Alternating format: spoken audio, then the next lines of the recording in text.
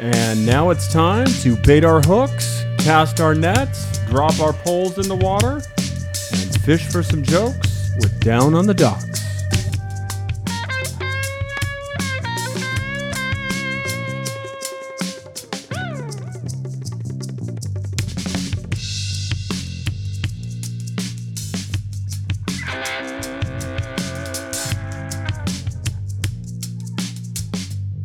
Well,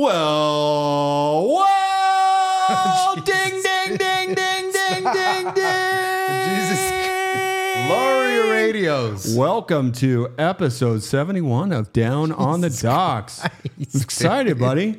Sound like they fucking unveiled the Times Square Christmas tree. Wait till you hear what I unveil in this episode. It's a big That deal. sentence almost unveiled. Yeah, shut up. It's been a long day for both of us. It's been a long week for both of us.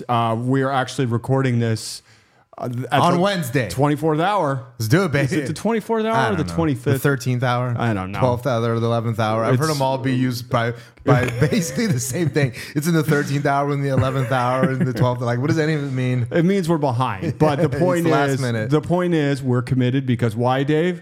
We're professionals. Why? That is the main question, really, Chris. Why? Because we're professionals. We care about our growing audience, and we care about bringing you quality entertainment. Yep. For the price of nothing. It's not semi-amateur professionals. Because we love what we do. So obviously we had a lot of feedback from last week's episode, part 2 of Nothing Lasts Forever. So much feedback that I've got people not only asking me if I want to buy diamonds, but I got a couple proposals. Yeah. I just saw Retard Sexual Blowtorch 68's meme, which is fucking hilarious. Little Donnie Brasco God reference. Damn, dude. I've never seen that movie, but I figured it's from a movie. Of course you haven't seen it, bro. I don't understand the white rabbit scene. And the shit. It's the Fugazi. What do you mean white rabbit? I don't know, some rabbit and bullshit. No, that's Brasco. Don the Jeweler from fucking Donnie Brasco. I never watched the movie. Joe Pistone, the famous undercover agent. Everybody from the loved feds. that movie growing up when I was in high school or whatever the fuck it came out. Yeah, and meanwhile you're playing Tecmo Bowl or whatever you guys did back Quake then. 3 Quake Arena 14. Rocket Arena 3. So anyway, guys, before we start, I want to say thank you for supporting us. Your comments mean a lot. You can always follow us at Down on the Docks on Twitter and Down on the Docks Pod at Instagram, and send us an email at downonthedocks@gmail.com. Now, before we get started, Dave, let's take care of the housekeeping. Let's take care and remind our listeners who this week's episode is sponsored by. This week's episode of Down on the Docks is brought to you by Broccoli Farms, established in 2016 San Diego, California by cannabis entrepreneur Anthony Bird. Broccoli Farms is a modern take on cannabis brands around the world. By combining new terminology involving cannabis worldwide, Anthony created a cannabis brand that uniquely represents the entire cannabis industry as one. Broccoli Farms. Are you sure it's not cannabis industry as 4, maybe? The lowest delivery minimum in San Diego, fair prices and quality products makes Broccoli Farms one of the best deliveries in San Diego for almost a decade. Be sure to mention, we got to change that to a decade pretty soon. Yeah, good point. Be sure to mention Down on the Docks podcast for 15% off your next order, along with first-time patient gifts and rewards. Fuck that pussy. Check them out today on Instagram at Broccoli Farm 619 and Dave's.Sarah. Alaskan Thunderfuck. You ever smoke it? They changed it, politically correct. Alaskan Thunder Funk. You're kidding me. Yeah. Didn't it make you shit your pants? Wasn't that why they called it that? Alaskan Thunderfuck? I've never shit my pants. Oh, I thought that was a type of strain. It was like shit your pants, but it was like cocaine. You know, cocaine always makes you shit a little bit. Yeah. Oh yeah. Well, I mean. Yeah. So, there was about an 18-year period where I couldn't stay regular unless I did cocaine. And now you see me taking Metamucil. Now you know why. Yeah, and you've had ring surgery in your asshole. Okay, also. We don't need. You know what? Different show. Okay. Thanks for outing my ring surgery. I thought it was out there in the public. No, not on this show. Not sorry. Okay. On this show, people are literally like ring surgery. Yeah. Oh, like no, from like for the doorbell. It's not surgery. I meant a ring technician. Okay, let's get into this week's episode. I'm very excited about it. I still thought we were doing the diamonds. I know. Why, Dave? I'm like, I'm a fucking you were like, let's do part 3. Yeah, I want to talk more about diamonds. All right, let's go. I'm going to give you guys a little hint for this week's episode. Now, of course, if you're a regular and dedicated listener, you know we have sound issues because our cues are messed up. So normally I'd bring in a little music to get started. Yeah. The classic. I'll figure that out. So here's your that one? tease. Here's your tease. Why'd you pick that song? Take me away. I don't mind. You better promise me you'll be back in time. Why would you do this to me? You know what that's from, right? The song? Yeah. It's our childhood. Little Huey Lewis in the news. Gonna break. Time's gonna come on. No. How does I forgot this. I don't know. It's Huey Lewis in the news. Okay. It's the theme from what movie? I don't know. Back to the Future. Oh shit. Okay. Yeah, you don't remember that? I remember the movie. Do you know he was in the movie? You haven't even seen number 2 and number 3. How can you even I've say you're a seen fan? 3, but I never saw 2. You've seen all of 3. Yeah, all of it. It's the one when they're back in the old days. Yeah, and Yeah. you've never seen 2. I know. It's so weird. You It's just got to one go of- see it. I mean, how can you not see it? Because So it's like weird. one of those things in life. You Everybody- watch the Back to the Future 2, I'll watch a documentary. Fair. So here's the point. Everybody's got one of those amazing movies that they've never seen. Okay? I've got a lot. I've never seen Fellini's 8.5. When you say amazing movies, I thought you meant amazing. I've never even heard of that movie. But I'm not a cinephile. Okay. I'm just a pedophile. Perfect. Well, we're going to get into it. The hint, Dave, kind of went over your head. This week's documentary that we're discussing is Framing John DeLorean. Okay? Oh. See how those dots connect? Oh, Back to the Future and DeLorean? Yeah. Is it the same guy? I mean, don't tell me it's not. It's got to be at least the same guy, right? Same guy as what? The guy who made the DeLorean? Yeah. Okay, great. Okay. Do you know that what kind of car they drive in Back to the Future? A DeLorean? Yeah. Yeah. Doc, you made a time machine out of a DeLorean? What? This is heavy. That wasn't fucking John Travolta in No. that movie? No. Is why that was who I that? sounded Yeah. like? No, it's by Michael J. Fox. It's not a DeLorean. All right. Framing John DeLorean. Fuck me in the ass, Doc. Directed by Don Argot and Sheena M. Joyce. So we start this film out in black and white in undercover footage that's clearly like an interrogation room. Okay. And on one side, you've got a scene. A guy's got his arm on a chair. Okay. And it's from the top up. Okay. And then the other screen, it's from the bottom down. It's like, Okay. why not just put that Merge them together? together? Yeah. Resolution. So we hear a man, They and didn't he have it says, back then. "Okay, John, can you hear me all right?" "Yes, sir." "Okay, I'm going to be talking to you over this intercom. I'm gonna pump that cuff up now. Okay. So you hear that, Okay. and you can see he's got a cuff attached Sure. to his arm. Now I want you to grab your genitals nice and slow. Okay. Nice and slow. Well- Is that what that other camera's for? I was curious as to why they did like bottom shot and top shot. Mm-hmm. Well, it's because, of course, as we know, the term is polygrapher, and in certain polygraph tests, Polygrapher, okay. for certain polygraph tests, Sure. they want to see you from the waist down and then the waist up, 2 separate shots. So this is 83 of September. Yeah. We learned that this is from. And the guy says, now the test is about to begin. Is your first name John? Yes. During the 53 years of your life, did you do anything dishonest, illegal, or immoral? Yes. Yeah. Before 1981, did you ever engage in any improper business practice or put false information on any official form or document? Yes. He's a straight shooter, that guy. Before age 54, did you ever cheat someone or take advantage of someone in a business deal? Yes, I would say. Okay. Okay, John, how was it that time? A little nervous? Well, like when you get into those general questions, you start thinking about, every bad used car you sold people, and then maybe that one time, yeah, I noticed you answered false. Well, I committed a little adultery, maybe. Oh, what? Hey, what? Yeah, he goes there. You ever commit adultery? I've never been married. You ever cheated on anybody? Never. See, I'm with you, except for one time. I've never, as far as I know. Yeah. have also never been cheated on. I'm sure I've been cheated on because I've been used for sex. I know that. Yeah. Now, Big burly dude, was he? let me finish. I remember cheating on my girlfriend. Talk about a bottom shot, when I huh? was like 23. Top I made shot. out with a girl and felt guilty. Aw, So anyway, how cute. the interviewer was like, well, this whole process causes you to... Well, Chris, I didn't want to tell you this, Yeah. but she's here now. Bring her in. this is Kayla, your life. come in, Kayla. Close. Ooh. She was a Kathy. Ugh.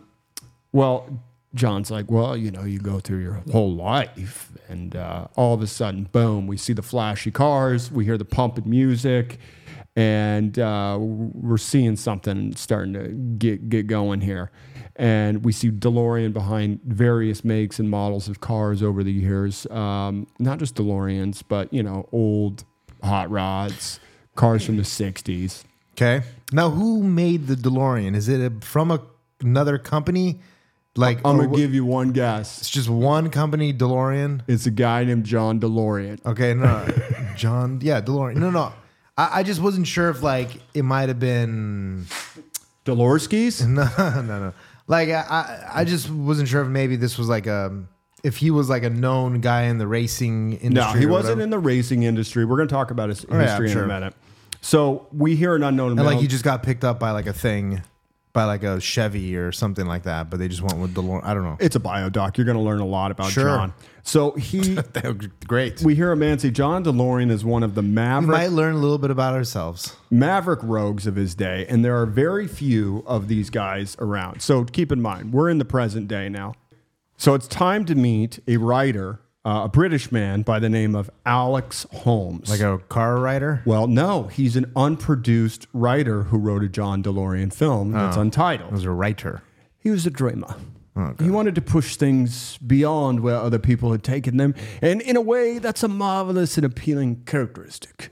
But it's also extremely dangerous. Well, time to meet producer Steve Lee Jones, who has an unproduced John DeLorean film in the works.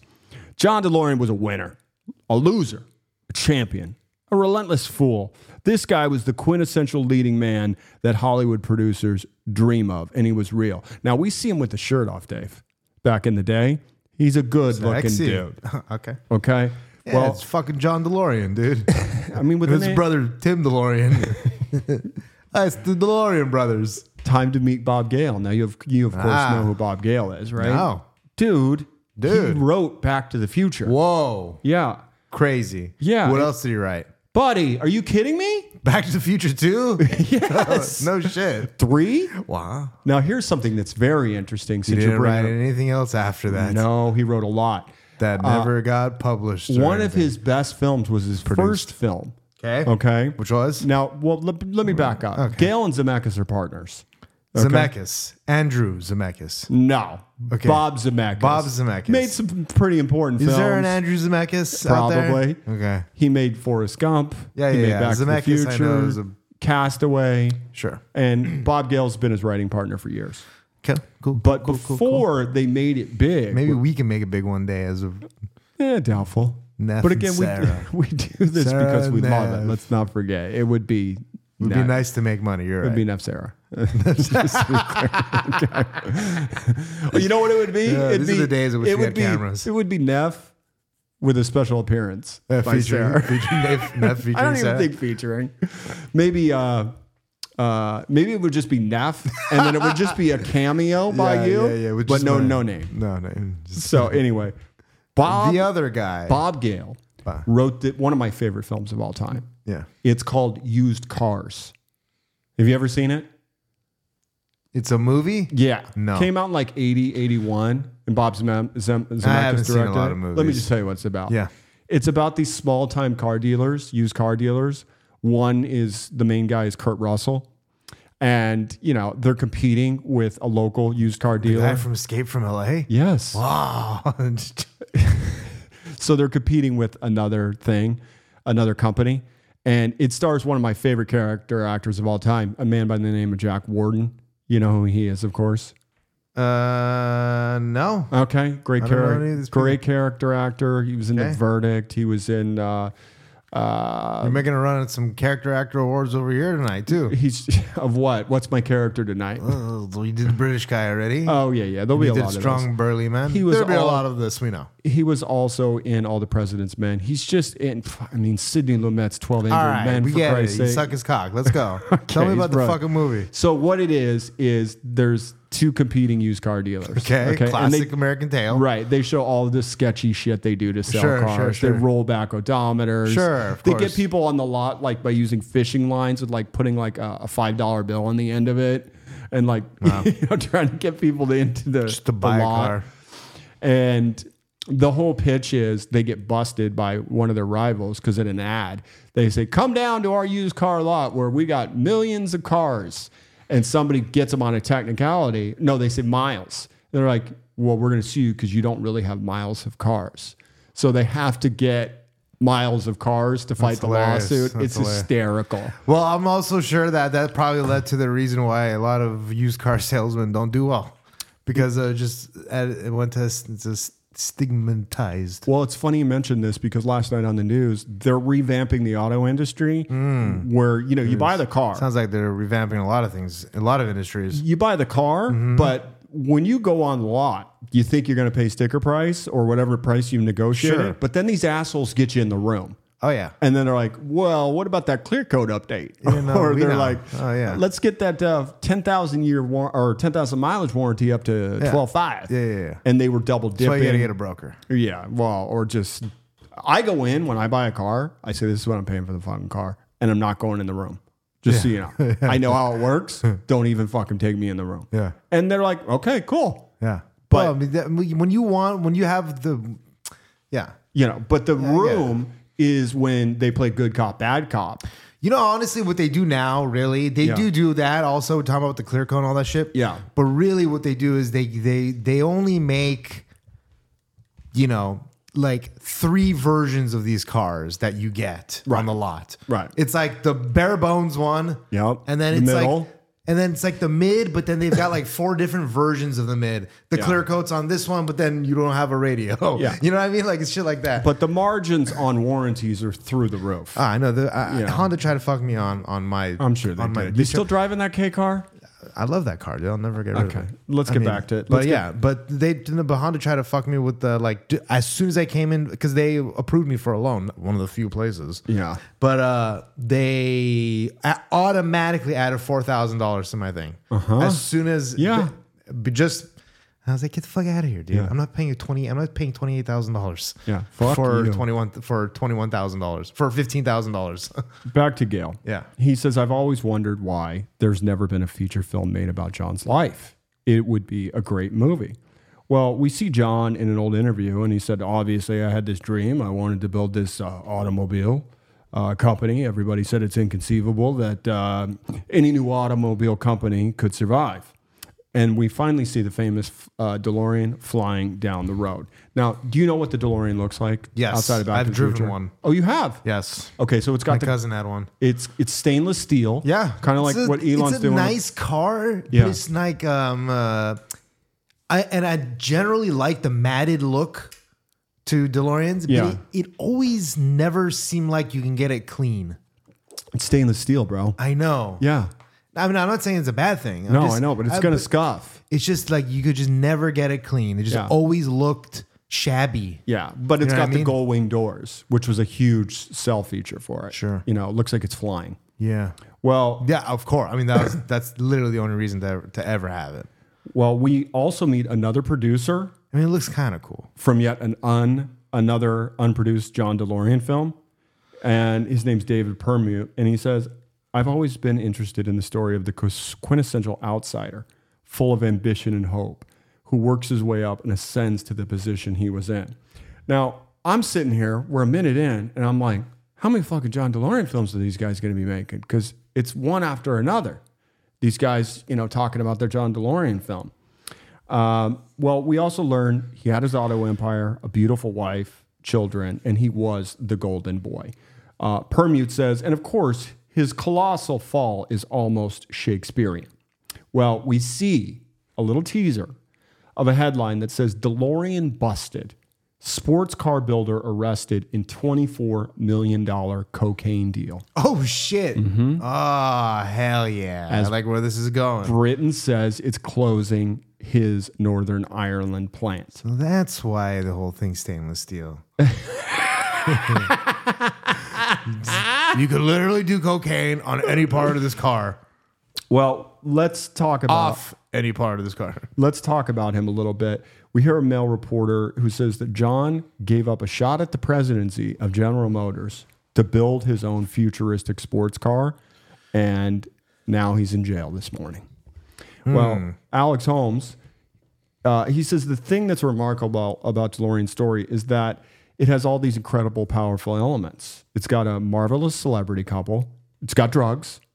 It's got drug dealing. Yeah. It's got FBI guys. Yeah. It's got this incredible political backdrop. And that's the, sort of stories that Politicians weren't corrupt in the 80s. What are you talking about? that if it hadn't happened, you couldn't dare to make this stuff up. Oh. So that sounds like a movie for you, Dave.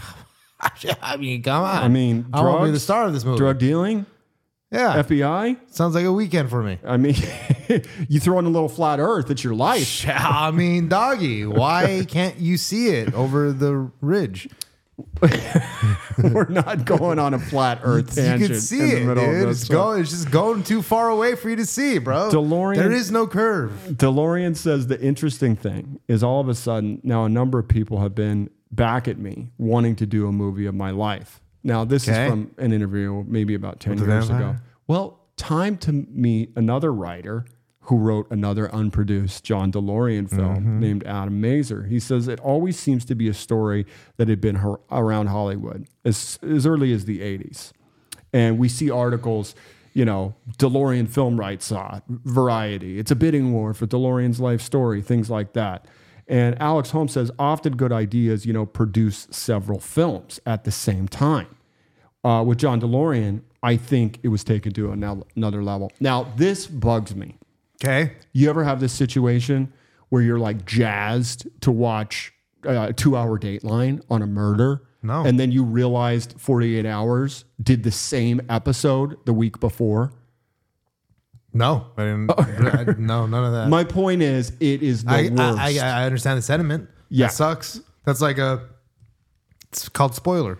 It's the worst. I have always said, why don't they just bid on these stories, these network shows? You know what I mean? It's like, you take BTK, we're going to do Dahmer. So is that what happened? Probably they got the story, and then you just find out they're like, all right, SVU's going to do an episode on it, and then you could do the story about the fucking. Well, it's like when the Roger Murtaugh thing, not Roger Murtaugh, he was in Lethal Weapon. Yeah, Murtaugh. Okay, Alex Murtaugh. He's the one that killed all his family in South Carolina. And then he's a mess of a human. Okay. Anyway, it's all over the news. That I can handle. Are you If talking it's a about the major more story. recent thing with the Murtaughs? Alex Murtaugh, the guy that something about a boat. Yeah. And then the cover up. Yeah. How did you hear about this? Buddy, because I don't miss an episode of Dateline. Wow. I didn't Buddy, I realize saw that the shit was on Dateline. Dateline. I saw the 48 Hours. I saw the Netflix doc. Whoa. I saw the HBO doc. These were all Whoa. 5-part series. I Okay. didn't even know there was any of that about this thing. Bro, there's a podcast with a woman whose whole life is committed to telling this story. Just about And like she's got the vocal Murtaughs, fry, and nobody the will listen to the it. The Murtaughs are like a popular political family in that area, sort of. They Right? he was the solicitor back in the We're not county. gonna get into it right now, but I didn't realize it was. I just Dude. heard that story years ago. It's a massive and like story. was very.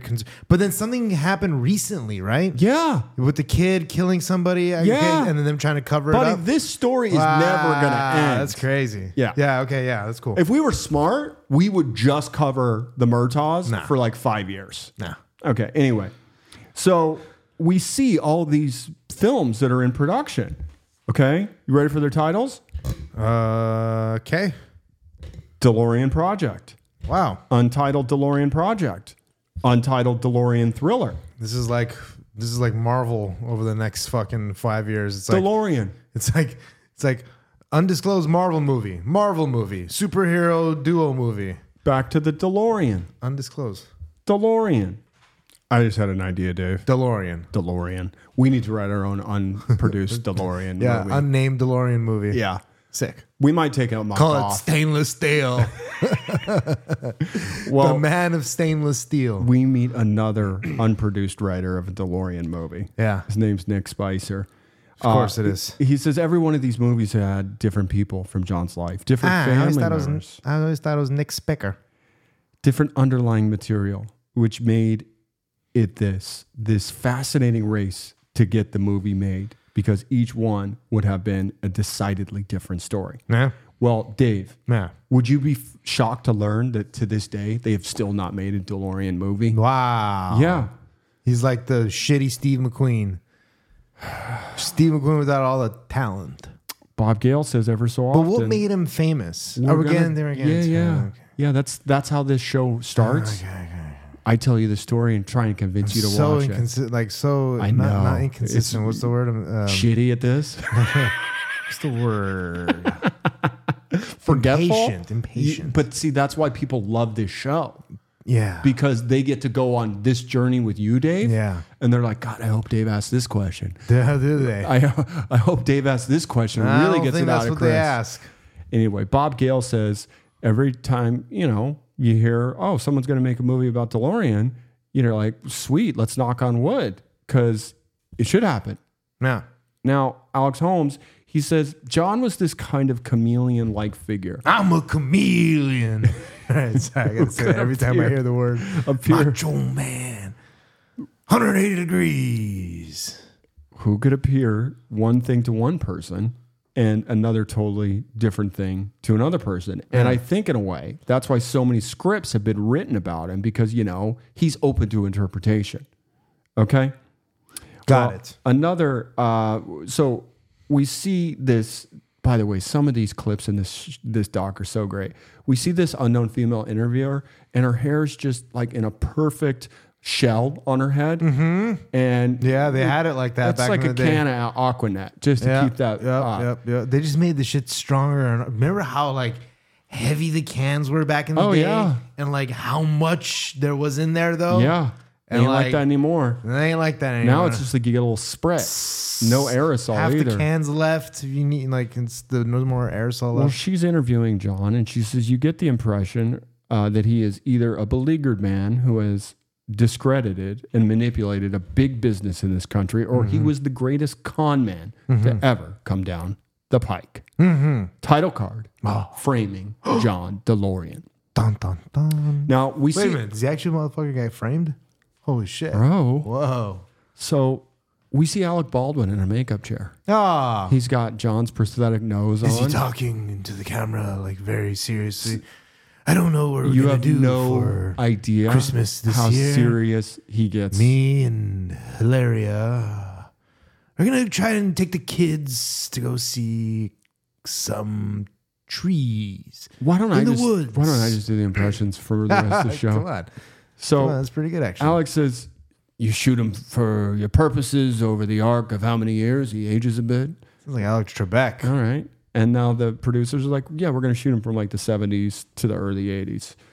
So there's a spread, and he ages during that time, and I want to see how his behavior ages. I need to see clips. I need ranges of all this stuff. When we see John in an old interview, and he says, my pride is so I like my intense impression better. that nothing in the world would let this business, this car, with my name on it, go down.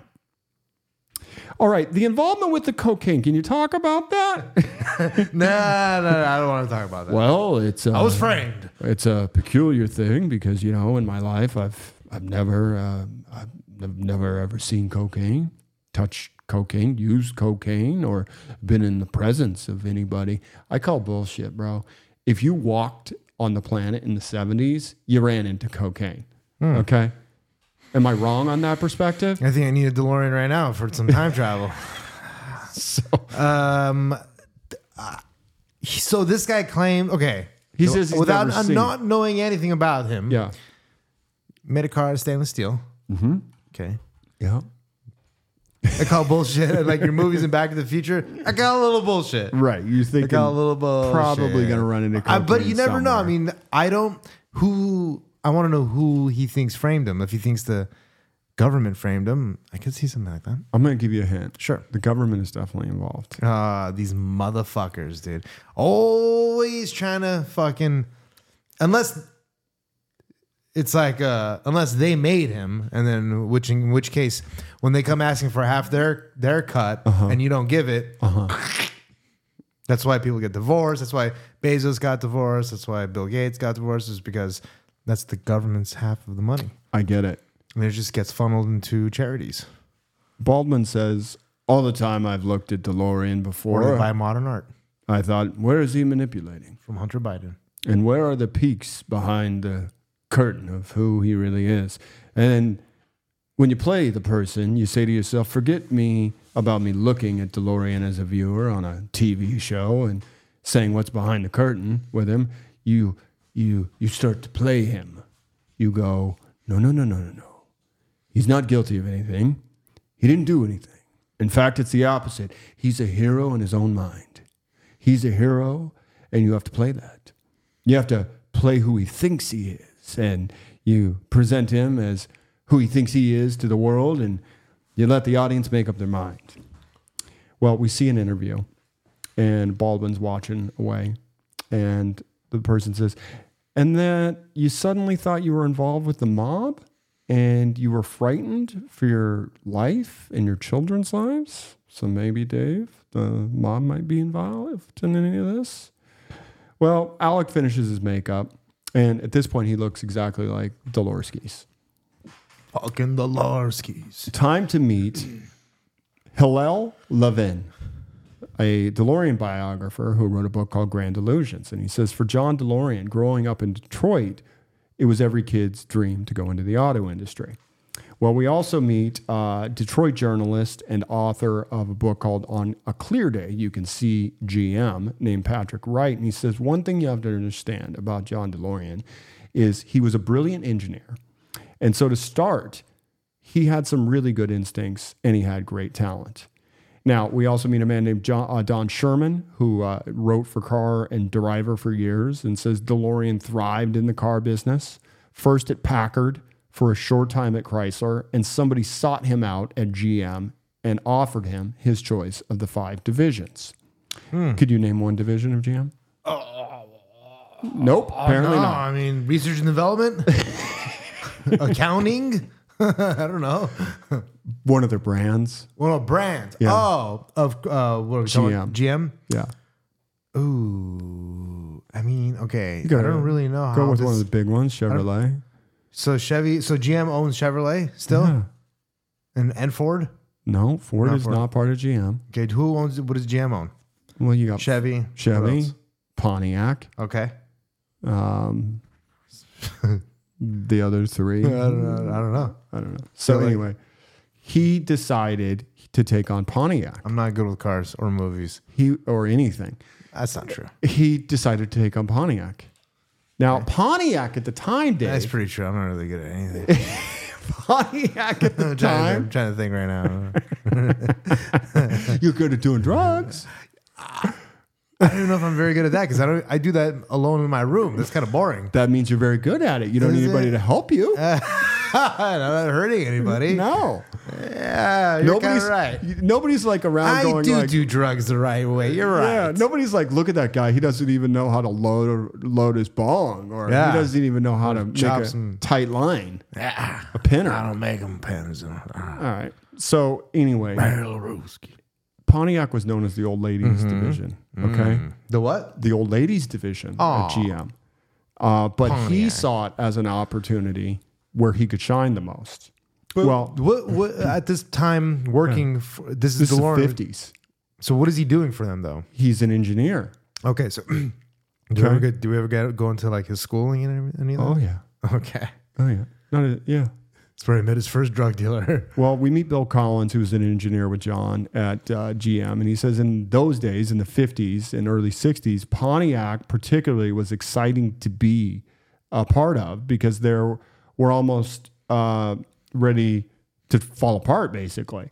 And of course, that was the kind of thing that you gave gave up, the incentive to come up with new ideas and make things happen. Okay. Yeah, and John says, I started as a very unsophisticated young engineer. I was given an opportunity to attain a success in business far beyond anything I ever imagined and I was capable of. Well, we also meet a gentleman by the name of Tamir Arden, and he's a big part of this film because he's a DeLorean historian. He knows Delorsky's inside out. DeLorean historian, huh? Yep. You've been waiting all day to say that. DeLorean historian. This was a special guy who was going to change the industry forever and truly become a legend at the company. Well, Bill says the story on the GTO is that we were about ready to do a brand new line, and we had the 64 Tempest to be there in the garage where John, was out with a couple other guys. Well, we see a recreation because remember, Baldwin is playing recreation DeLorean in all these recreations. So this is in the documentary? This is part of the documentary. How old is the documentary again? It came out 1999. Okay. So no, excuse me, 2019. It's like 4 years old. 1999. 20.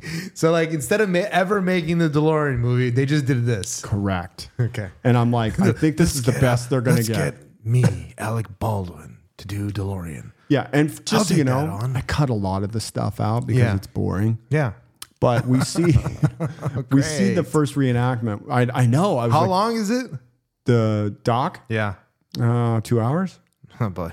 But they fill it with these little reenactment scenes. Yeah. And I'm like, man, if they can't make these reenactment scenes interesting, how are they going to make a movie out of this shit? Okay. So we see DeLorean, played by Alec Baldwin, in the GM design studio in Detroit in about 1963.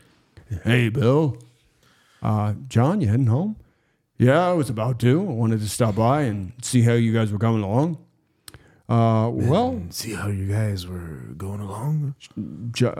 Bill shows him this car, and he's like, well, I think she's about as good as we're going to get her.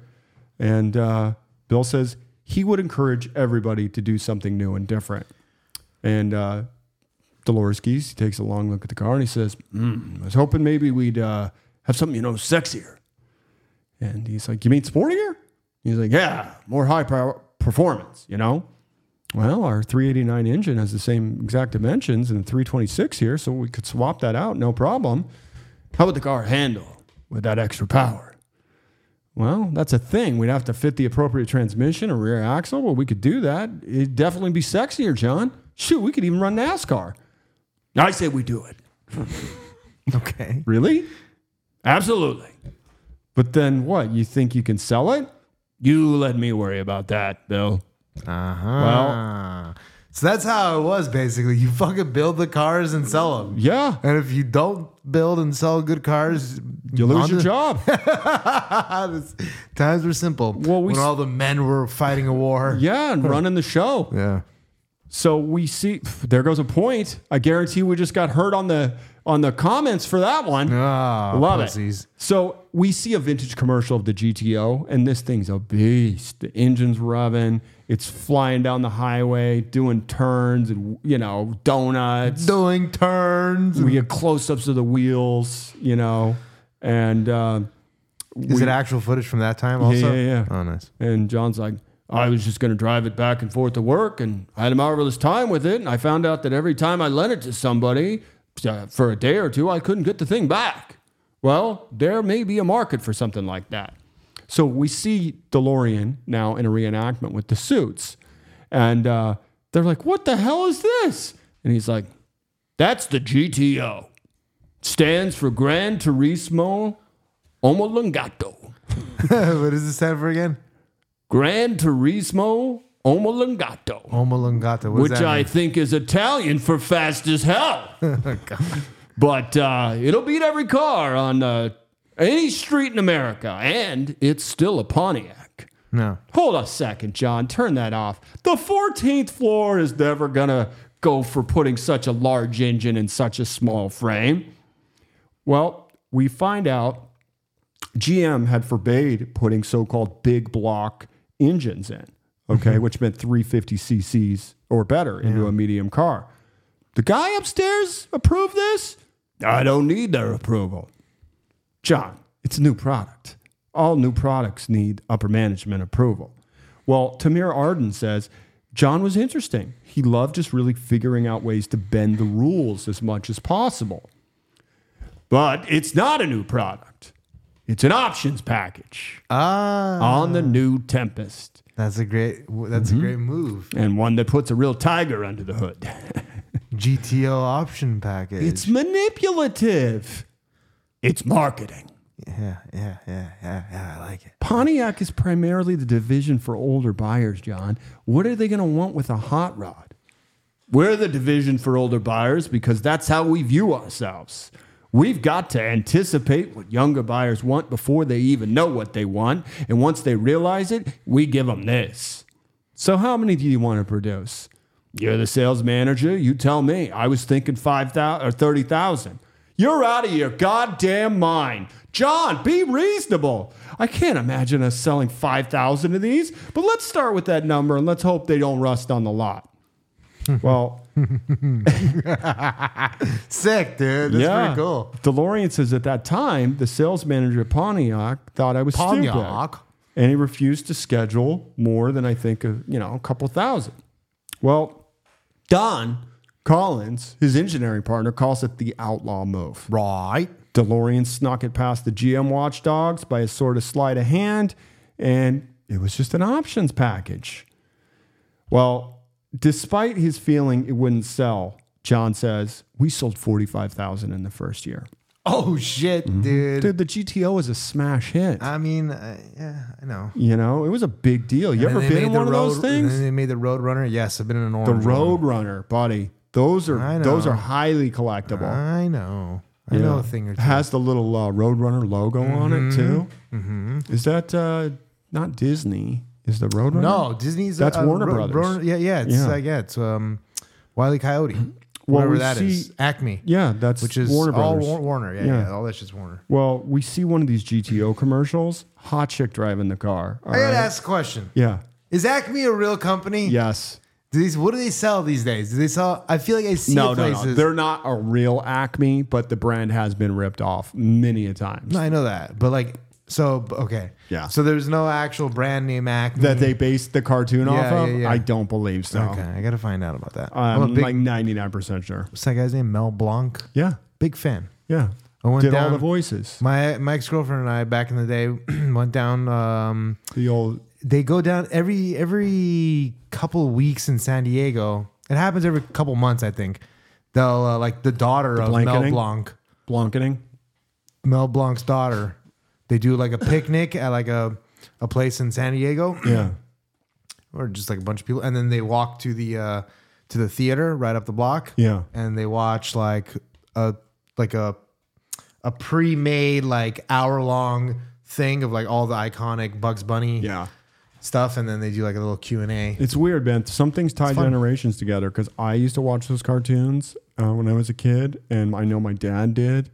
But it was one of my favorite things. Yeah, watching those Warner Brothers cartoons. Mm-hmm. Well, we see this vintage GTO commercial. We got a smoking hot brunette driving, blonde in shotgun, and they just pull up to a lake. The hood opens up, and a tiger jumps out of this thing. Whoa! And Tamir says it's the perfect moment in which John was able to marry both his brilliant engineering as well as marketing prowess to create the muscle car. Now, Dave, have you ever owned a muscle car? Because you drive the K car, which is kind of girly. The fucking the Honda Civic. Yeah. It's a Honda Civic hatchback. It's a fucking it's a utility car. It's basically a girly car. Is it? Yeah. You never had a real muscle car? No. Okay. I'm not really into cars. You're missing out on life. You're missing out on life. I'm into computers and girls. Yeah. Computers. Yeah. And girls. Well, you know what? On the internet. If you drove a muscle car, you might pick up some muscles. Yes. Yeah, some cock. Dave, I don't know if you know this, but you're looking at the former owner of a 1965 Mustang. Wow. With a 3-speed, with a 302 Cleveland that was so fast off the line. Yeah. I had to leave bags of cat shit in the trunk just to distribute the weight. Yeah. This thing would jump. It was a bumper. Gotcha. But not like the ones you see, In East LA? Yeah. It's not a hydraulics? No. There was so much power in it. Sure. The thing would just launch. Wow. You know what I sold that car for, Dave? In 1993 to go to college? $9,000. $1,500. Oh, you're a pussy. You know what they go for now? I mean, not yours. Yeah. What do they go for now? 6,800? No, that car. 65 probably goes that for... car would go for at least 25 grand. Yeah, 65 probably. Yeah. I can vividly remember getting in an accident into it because if you've never driven an old car that has Driven a couple of old station wagons, trust me, and an old Chrysler, like some and an without old anti-lock Buick. brakes. Oh yeah. I was driving to school one day and I hit a turn and there was a car maybe like, I don't know, let's say 75 feet away from me. Okay. And it's coming right at me and I hit the brakes. They locked and it was like 10 seconds later we hit him, but I was like, put your seatbelt on, guys. We're going to hit that car. It's going to take a little while, but we have enough time. Yeah. Put it on. And sure enough, we hit the car. Back when they called them safety belts. Well, yeah, big deal. So you have to understand, this is the muscle car. You can smoke era. in the bank. Okay. This is what advanced, dude, you could smoke while you were operating on somebody's heart. Okay. Delivering a baby. Yes. All right, Mrs. Johnson. Yep. Push. So this made Detroit a lot of money. It made Pontiac a lot of money. Yeah. And GTO is legendary, as you know. So DeLorean made the fucking GTO? Yes. Holy shit, I never knew that story. Yes. That's crazy. So it was a risky move, but it put him on the map. And, Baldwin says, what I see about DeLorean for me, he took such risks. And the problem with people who take risks is that when they win, they make the calculated risk. They become emboldened, and they take more risks, and then they take risks, and then they buy $25 million worth of cocaine and try to flip it for 40 outside of their normal sphere. Yes, you're almost right on with the numbers. Ooh, okay, we're gonna segue to some surveillance footage. Okay, from 1982. All right, in Los Angeles, that was taken at the Sheraton Hotel. Boy.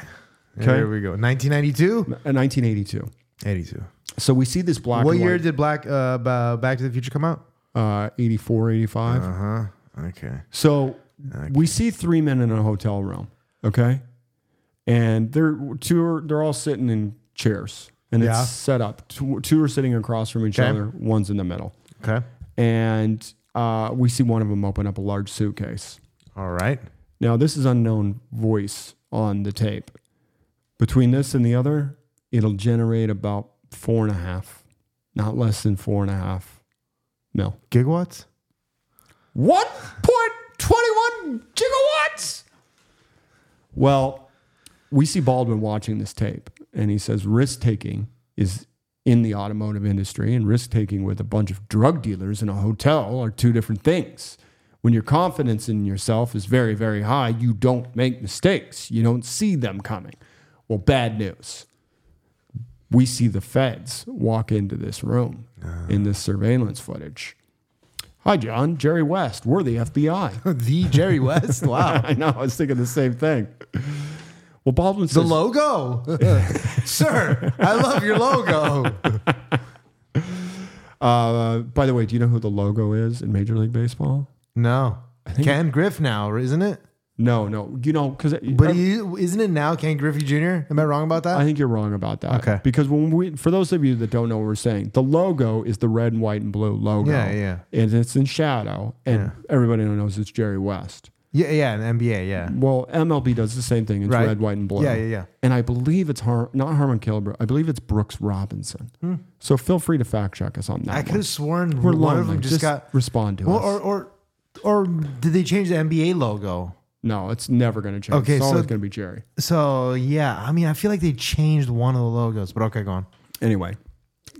Well, Baldwin says he's worried about his family.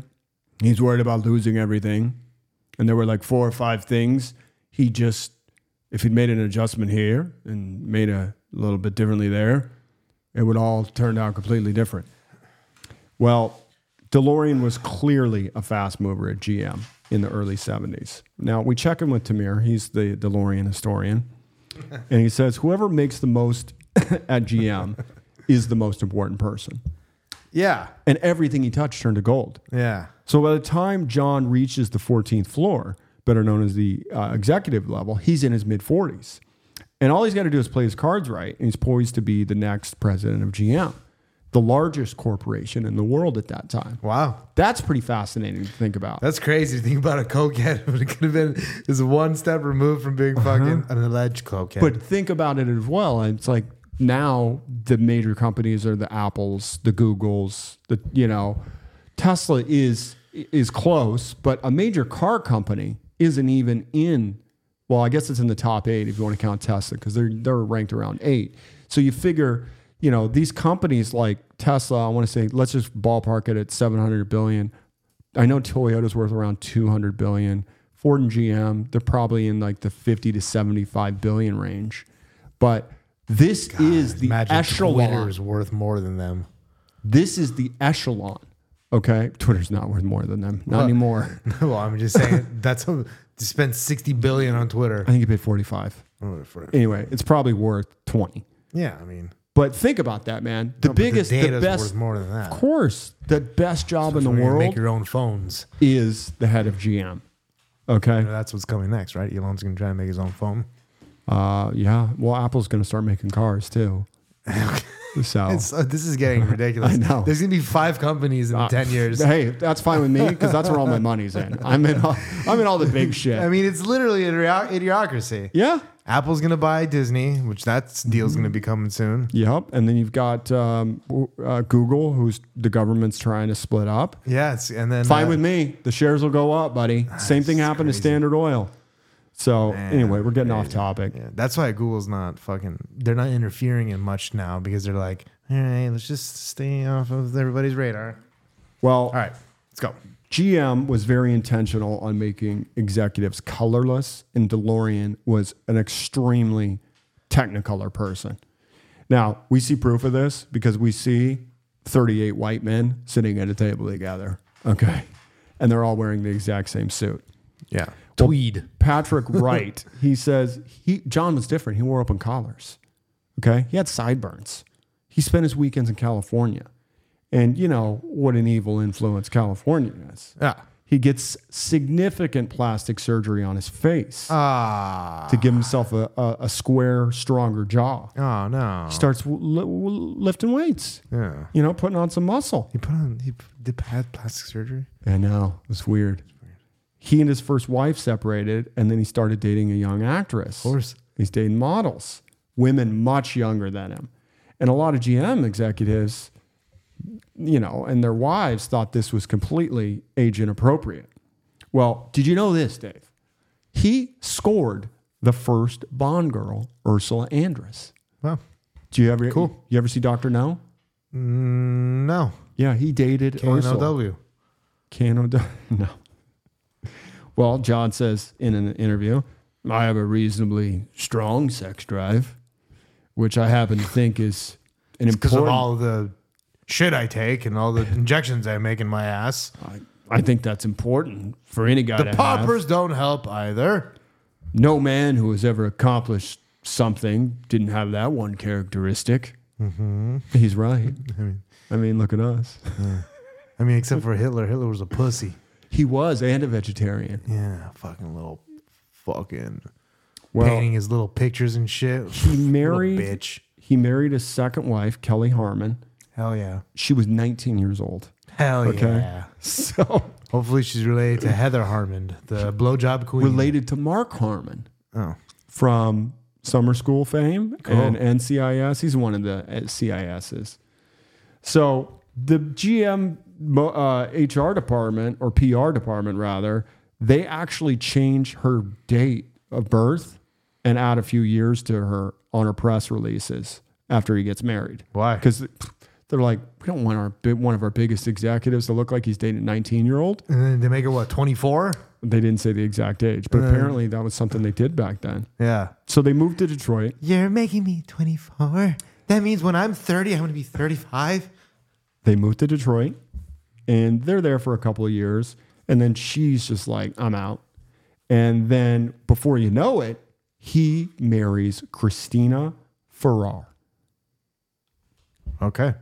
We obviously, you know who that is. Which one's that? She was the biggest Batman? supermodel in the world. Okay. Christina Ferrar. Not Batman. What's the other? Batman? Batwoman? Batgirl? Who do you think played Batgirl? Alicia Silverstone? No. Back in the day. Back in the day? Like what, in the from goofy, the TV show? Yeah. I don't know who played Batgirl. I don't know. Somebody. I don't know. She was hot though. Anyway, so he's starting to get. Back when they had chola eyebrows. Yeah. Masks. Yeah. I don't know what's going on with that shit. So he starts making it into fashion magazines, and he's getting his image enhanced outside of the company. Severely dripping. And, it created a lot of problems. Well, GM can't stand this, and they're getting pissed. Why? Because they're suits, bro. They don't want But flashy don't they like image. money? What's that? But they don't like money? They love money. Wow. And he's making them a ton. Well. And John's going in saying, shut the why fuck do you up. Exactly. He does that. He says, what are you worried about? Look at the numbers. He literally goes in and he says, literally the American dream. Stay out of my fucking lane, you old timers. Well, Pontiac. I fucking love him. And Chevrolet. He's making a killing for him. And all the executives, they're upset. And he's like, I don't know what to tell you guys. He's like, if we're not happy with this, you're not going to be happy with anything. He's like, I'm fattening up your bonus checks. Yeah. Like when you ever heard the term off the charts? Yeah. You know where it originates from? Don't tell me from DeLorean. No, but I mean, I didn't even realize it, but they show the chart and it's a 45-degree line going up and it goes on the chart. Well, DeLorean takes his pen and finishes it and keeps going off the chart. Yeah. He's cranking it. Well, we see some imported cars coming in off the boat, and they're little tiny cars. They're like the Volkswagen Beetles, And according to Patrick Wright, one of the tragic flaws of GM is that, the company was too willing to do what it was doing after year because it was working, okay? And they were ignoring the small import car market. All right. Now, these imports, they were smaller, more fuel efficient, better quality, and John knew that the writing was on the wall. So we see John in an older interview, and he says, obviously, I saw the trends were clearly, and I wanted to react to them a little bit, and perhaps more aggressively than the other members of the industry might have. Well, he's got big aspirations. He wants to stay at GM. He wants to be president. He wanted to do these things and take the company in the directions that they weren't willing to go. Instead, he fucked it all up. Because they were so comfortable being the fat cats, all right? The number one car company in the world. And that led him to John's own demise. So what happens is all these executives, they resent him. And there was a guy named Roger Keyes there that he pissed off. And DeLorean was like, I think he considered me capricious and superficial, and I considered him a pompous ass. Well, all these enemies, they slowly build up a cabal, okay, against DeLorean. They don't do that in politics either. No, of course not. Well, then in 1972, they were like, John, you got to put a speech together about our quality. And it's referred to as the infamous Greenbrier speech. Well, GM, what they would do is they'd pre-read all the speeches in advance. And they noticed that the speech that John wrote criticized the quality of the cars and criticized executives and some of his own bosses. And they censored all that and wouldn't let him say it in the speech. So John is like, well, I'm not going to let this rest. So we see another reenactment with John eating lunch with a suit. And he's like, well, that's the one I'm actually giving at Greenbrier on Saturday. This is the speech I should be giving. What I should be saying is, here, somewhere buried like Kai's once. And then his buddy Roy says, you think this is personal then? And he says, oh, sure, it's personal. I wonder how much longer I can do this dance. I mean, at this rate, it'll be 10 years of me pushing papers that I didn't write before I'm named president. And that's not going to work at all. Well, any thoughts on how you might accelerate that? As a matter of fact, yes. I've got a few ideas. Yeah, if this original speech were to be leaked, yeah, there would be some blowback. Sure. This guy's fucking CIA for sure. But I would be vindicated. DeLorean. It's a piece of shit. Well, this... I don't like this guy anymore. Well, this is the duality of man we're talking about, bro. Nah, I'm just... Well, in this particular Seems pretty cool, actually. situation, what he wants is that for the public and the press to see this speech and shame GM and push GM in the direction that he wants to take them. And he feels like, well, if I call these people out, they're all going to love me. Yeah. And then I'm going to become president even faster. Well, he leaks the speech to the press. And it's all over the news that DeLorean is extremely critical of GM. And once it hits the press, it's GM quality lags, DeLorean says. GM needs better quality control, DeLorean says. GM officials warned about quality control. Well, DeLorean claimed his enemies had leaked these speeches out because it became apparent that people close to DeLorean had actually leaked the speeches out. Wow. Now, you got to remember, this is a person who was rewarded for taking big risks, dangerous moves. This one did not work. So DeLorean gets booted, all right, by the board, and they force him out in 73. Now, he's ejected from the company in what would have been an extremely embarrassing event. However, he does find a way to make his exit look heroic. And again, this guy was a master of press. He must have just had so many inside, contacts in the press. Yeah. And we see it spawn into DeLorean has to go his own way, basically. You can go your own way. And GM's too conservative. And then we see him interviewed on the beach. Again, he's got his fucking abs. Hold on. He's a madman. Okay. He's a man. He's a man. He's got his abs out on the beach. Why? Because I'm a man. Okay. Impressions just for you. I'm an Amazon man. I can carry a whole tribe of women on my back through the forest with a machete. Okay. No, that's not possible. So anyway, we see him on the beach and he's sketching away. And we see a notepad that looks remarkably similar to the DeLorean that we all know and love from what movie, Dave? Back to the Back to the Future. All right, correct. Well, John says being fired or being 1/7 or 1/10 of some committee is a very unappealing thing to me. Obviously, it was very rewarding financially, and it would have been easy to sit there for another 17 years collecting $500,000 or $750,000 a year, but that didn't really appeal to me much. Well, a full career means another 15 years. Yeah. What's he going to do? He's going to count beans, all right? He didn't want to do that.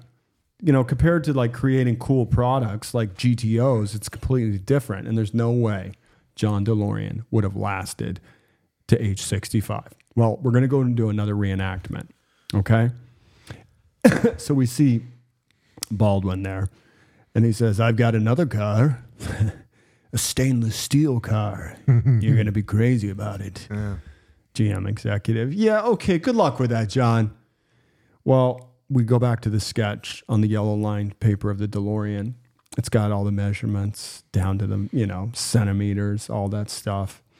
And according to J. Patrick Wright, in the back of his mind, this concept car was always stirring what he called an ethical car. He was like, he was the fucking Elon before Elon. Yeah, he's a fucking yuppie.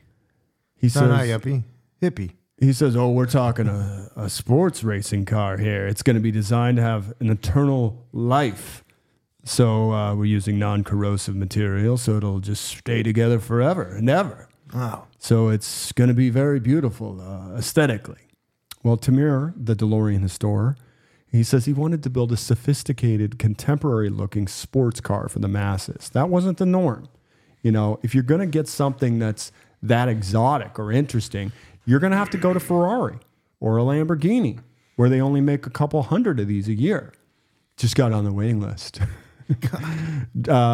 So he's trying to do something revolutionary. That's so stupid. He's trying to, it's a Papa joke. Yeah, I know. He's trying to make a mass-produced car. And the problem is he's got to compete with the big boys. Well, that's difficult. And as we know, it's extremely impossible to start up a car company, almost. And, you know, the only name that was comparable to doing it back then was Chrysler in the 20s. And Chrysler went through bankruptcy. So, you know, you're not going to do this unless you risk it all. So next we see newspaper articles like newcomers keep trying, but going is tough. And Walter P. Chrysler, the man behind the name, and DeLorean aims higher than Ivory Tower at GM. GM defector builds cars to last 25 years, and Otto Maverick challenges GM again. Well, when he left GM, he was forced to leave, as we've talked about, but that became his driving force for motivation. He wanted to show him, you know, and it was part of his dream and part revenge. So we see another article that's titled "The Dream Car of John DeLorean." The hotshot engineer calls the car the DMC-12. And GM wouldn't let him build it, so he's going to go ahead and do it on its own. Sweet revenge. So we see a reenactment with John and his chief engineer, who was one of his best friends at GM, Bill Collins. There it is. What we always talked about. What do you think about being named the head of the entire product program for the most mass-produced car since Chrysler? Well, I mean, obviously I'm flattered, but no buts, Bill. I'm not flattering you. This is what you and I were built for. This is real innovation. Does innovation include a pension? Who's asking? My wife. Well, you tell Nina that the greater the risk, the greater the reward. Besides, this finally puts you in the driver's seat. And you've got the money for all this? Oh, yeah. Oh, yeah. We got several sources of initial investment. You talk to the wife. Well, Bill says, I probably thought about it. And my wife would say, you probably shouldn't have done it, having been at GM where the money was never a problem. You know, you were sort of gambling and you hoped this was going to work out. Well, it's time to meet Bob Mannion. He's an engineer with the DeLorean Motor Company. He says the company really has its founding in two people. You got John and you got Bill. Well, Bill never strived for glory. He didn't have an ego, and he didn't need his name on the product. He was always behind the scenes, but he was the guy who made DeLorean look good many times. And Bill says, I think from the beginning, John's major concern was fundraising. So my objective was to go out and build a prototype. And we see him in the lab, and he actually makes a prototype out of balsa wood. You know, it's very impressive. But I didn't know they went that hardcore when they were, you know, doing these mock-ups or whatever. So Bob says Make them out of clay and stuff too, even. Yeah, well, I've seen the clay ones. I've never seen them out of wood. Balsa, that's how they used to fucking do that shit. Oh, yeah? Yeah. How do they do it now? Clay? No, they're probably computers. It's all computers, right? Yeah. Or anyway, what is it, CAD? AutoCAD, CAD. So several different variations of CAD. Well, it's Bill's baby is the point, Bob says. He says, I mean, if there was an issue that had anything to do with the car, Bill was the guy leading the charge. And that played out for 3 years of the project. When we finished the first prototype, it was a huge event because now we could say, this isn't, you know, something you dream of or any kind of fakery. This is the real McCoy. Or the real McFly, if you will. Oh, God. Don't tell me they say that in the show. I said that. I said that. I was about to give this 0 dockings. Well, Bill says we hadn't solved all the engineering problems, but it was exciting. It turned out to be a great car. And John's secretary says, you know, it was electrifying to be a part of this whole thing. Well, we see the prototype, stainless steel, the gull-wing doors, hatchback design. And to be honest, if you look at it and compare it to other cars, it's pretty innovating for its time. Yeah, I mean, it has an interesting shape and yeah, I mean, I would say that the Cybertruck is more drastic shape-wise now in comparison. You know? It's very angular. We're used to smooth edges, rounded. Yeah, and we went away from the boxy a little bit, and now we're going back to the boxy. Well, in the late 60s, as you may or may not know, that was an innovative time in design because we started seeing elements of space and fins, you know, and that was really a product of the space race, in my opinion. You know, you're seeing all that crazy stuff. Yeah. Well, All that filming they had to do. yeah, exactly. And set building with balsa wood. Time to meet Jerry Williamson. He is the special projects manager of the Delorean Motor Company. He says, we were basically a company with no foundation. And the less you have to secure an investment, the more risky you are to an investor. And we were pretty risky. Our asset was John's background experience. So he really had to know initially what we're selling. And you have to portray him as being on top of the mountain, being adored as the world savior of the auto industry.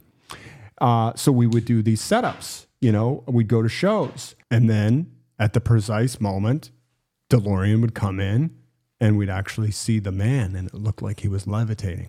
Wow. So let's go to a dealership association presentation in New Orleans, Louisiana. Well, we see John and he's given a presentation on the DMC-12 titled A Man in His Car. And then it transitions into the reenactment scene with Baldwin. Most of you have already seen my lovely wife, Christina. I know she's likely the real reason you're here all tonight. But in all seriousness, I have to thank her, along with many others in particular. I'd like to recognize the man I handpicked, essentially stole from GM to head up the entire DeLorean Motor Company. Perhaps the most finest engineer I've ever met in my entire life, Mr. Bill Collins. I know that we may be And now to sing for him, Mr. Phil Collins. There's something in the air tonight, people. Yeah, I got I can feel it in the air tonight. I love that song in Lion King. It's not. That was a. I've never seen The Lion King. Here you go. I'm going to say Elton something John. that's not popular. I mean, I don't watch animated movies. You were 30 years old when it came Shut out. up. I mean, what does it I matter? did work the premiere on Broadway. Animation's not going to come out when you're a child. I It was just can't like get it was into projection style flipping things, Yeah. Yeah. like those smut. I know what they are. Viewfinders, Dave. It's like a super microfiche. Anyway. I know. good times. I know that we're the new kid on the block, but I also know this: the bicentennial of the American Revolution. What year, Dave? In the bicentennial, Yeah. it's 1976. Wow, you struggled for a minute. Yeah, I mean, yeah. I know that on this, the bicentennial. I wonder if I'll live for the tricentennial. You won't. I mean, 76. I'm gonna have to do- 2076? How many times are you gonna make me do this line? I mean, it's only, we're about 50 years away. I can make it. I know that we may be the new boy on the block, but I also know this, that on the bicentennial of the American Revolution, we can start making our version of the American dream a reality. Allow me to introduce the first incarnation in the evolution of my dream. I'll make it to 90. You're still going. I'll make it to 90. Our first vehicle, codenamed the DMC-12, the DeLorean Motor Car. They do that classic thing where they pull off the sheet. The sheet. Yeah. And cameras are flashing. The gull-wing doors automatically open in its upward fashion. Yep. Wow. Then nobody knew about the doors, huh? I don't think so. Wow. So people had described it as as significant as the invention of the Ford Model A. This was going to be the car that changed everything. Now, I guess. we're going to segue. I remember my cousin's car breaking down a lot. His DeLorean? Yeah. I don't know. Well, keep in mind, I don't know, though. I'm just he probably joking. couldn't get parts for it. I'm just joking. I don't know.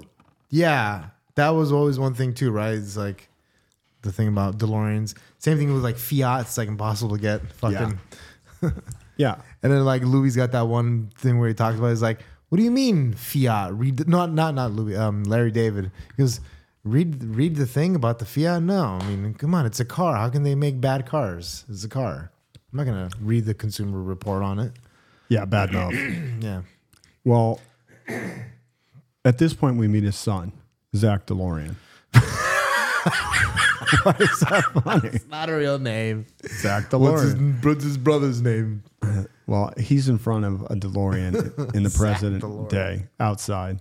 I don't think I've ever sat in one of these probably since my dad had one on the farm. Oh God. There's not much of a tie for me to this car as much as people would Oh, he think. lost all his money. He's all bitter. I don't know if that makes sense. Being young, when this car was built, you just don't understand the magnitude and the gravity of it. You know, it's flying over your head at 1,000 miles an hour, and you know, it's like 88 miles an hour. it's like my dad built that car. You know, it's got our name on it. I mean, when I'm in it, I see my father. I feel my dad. Oh God.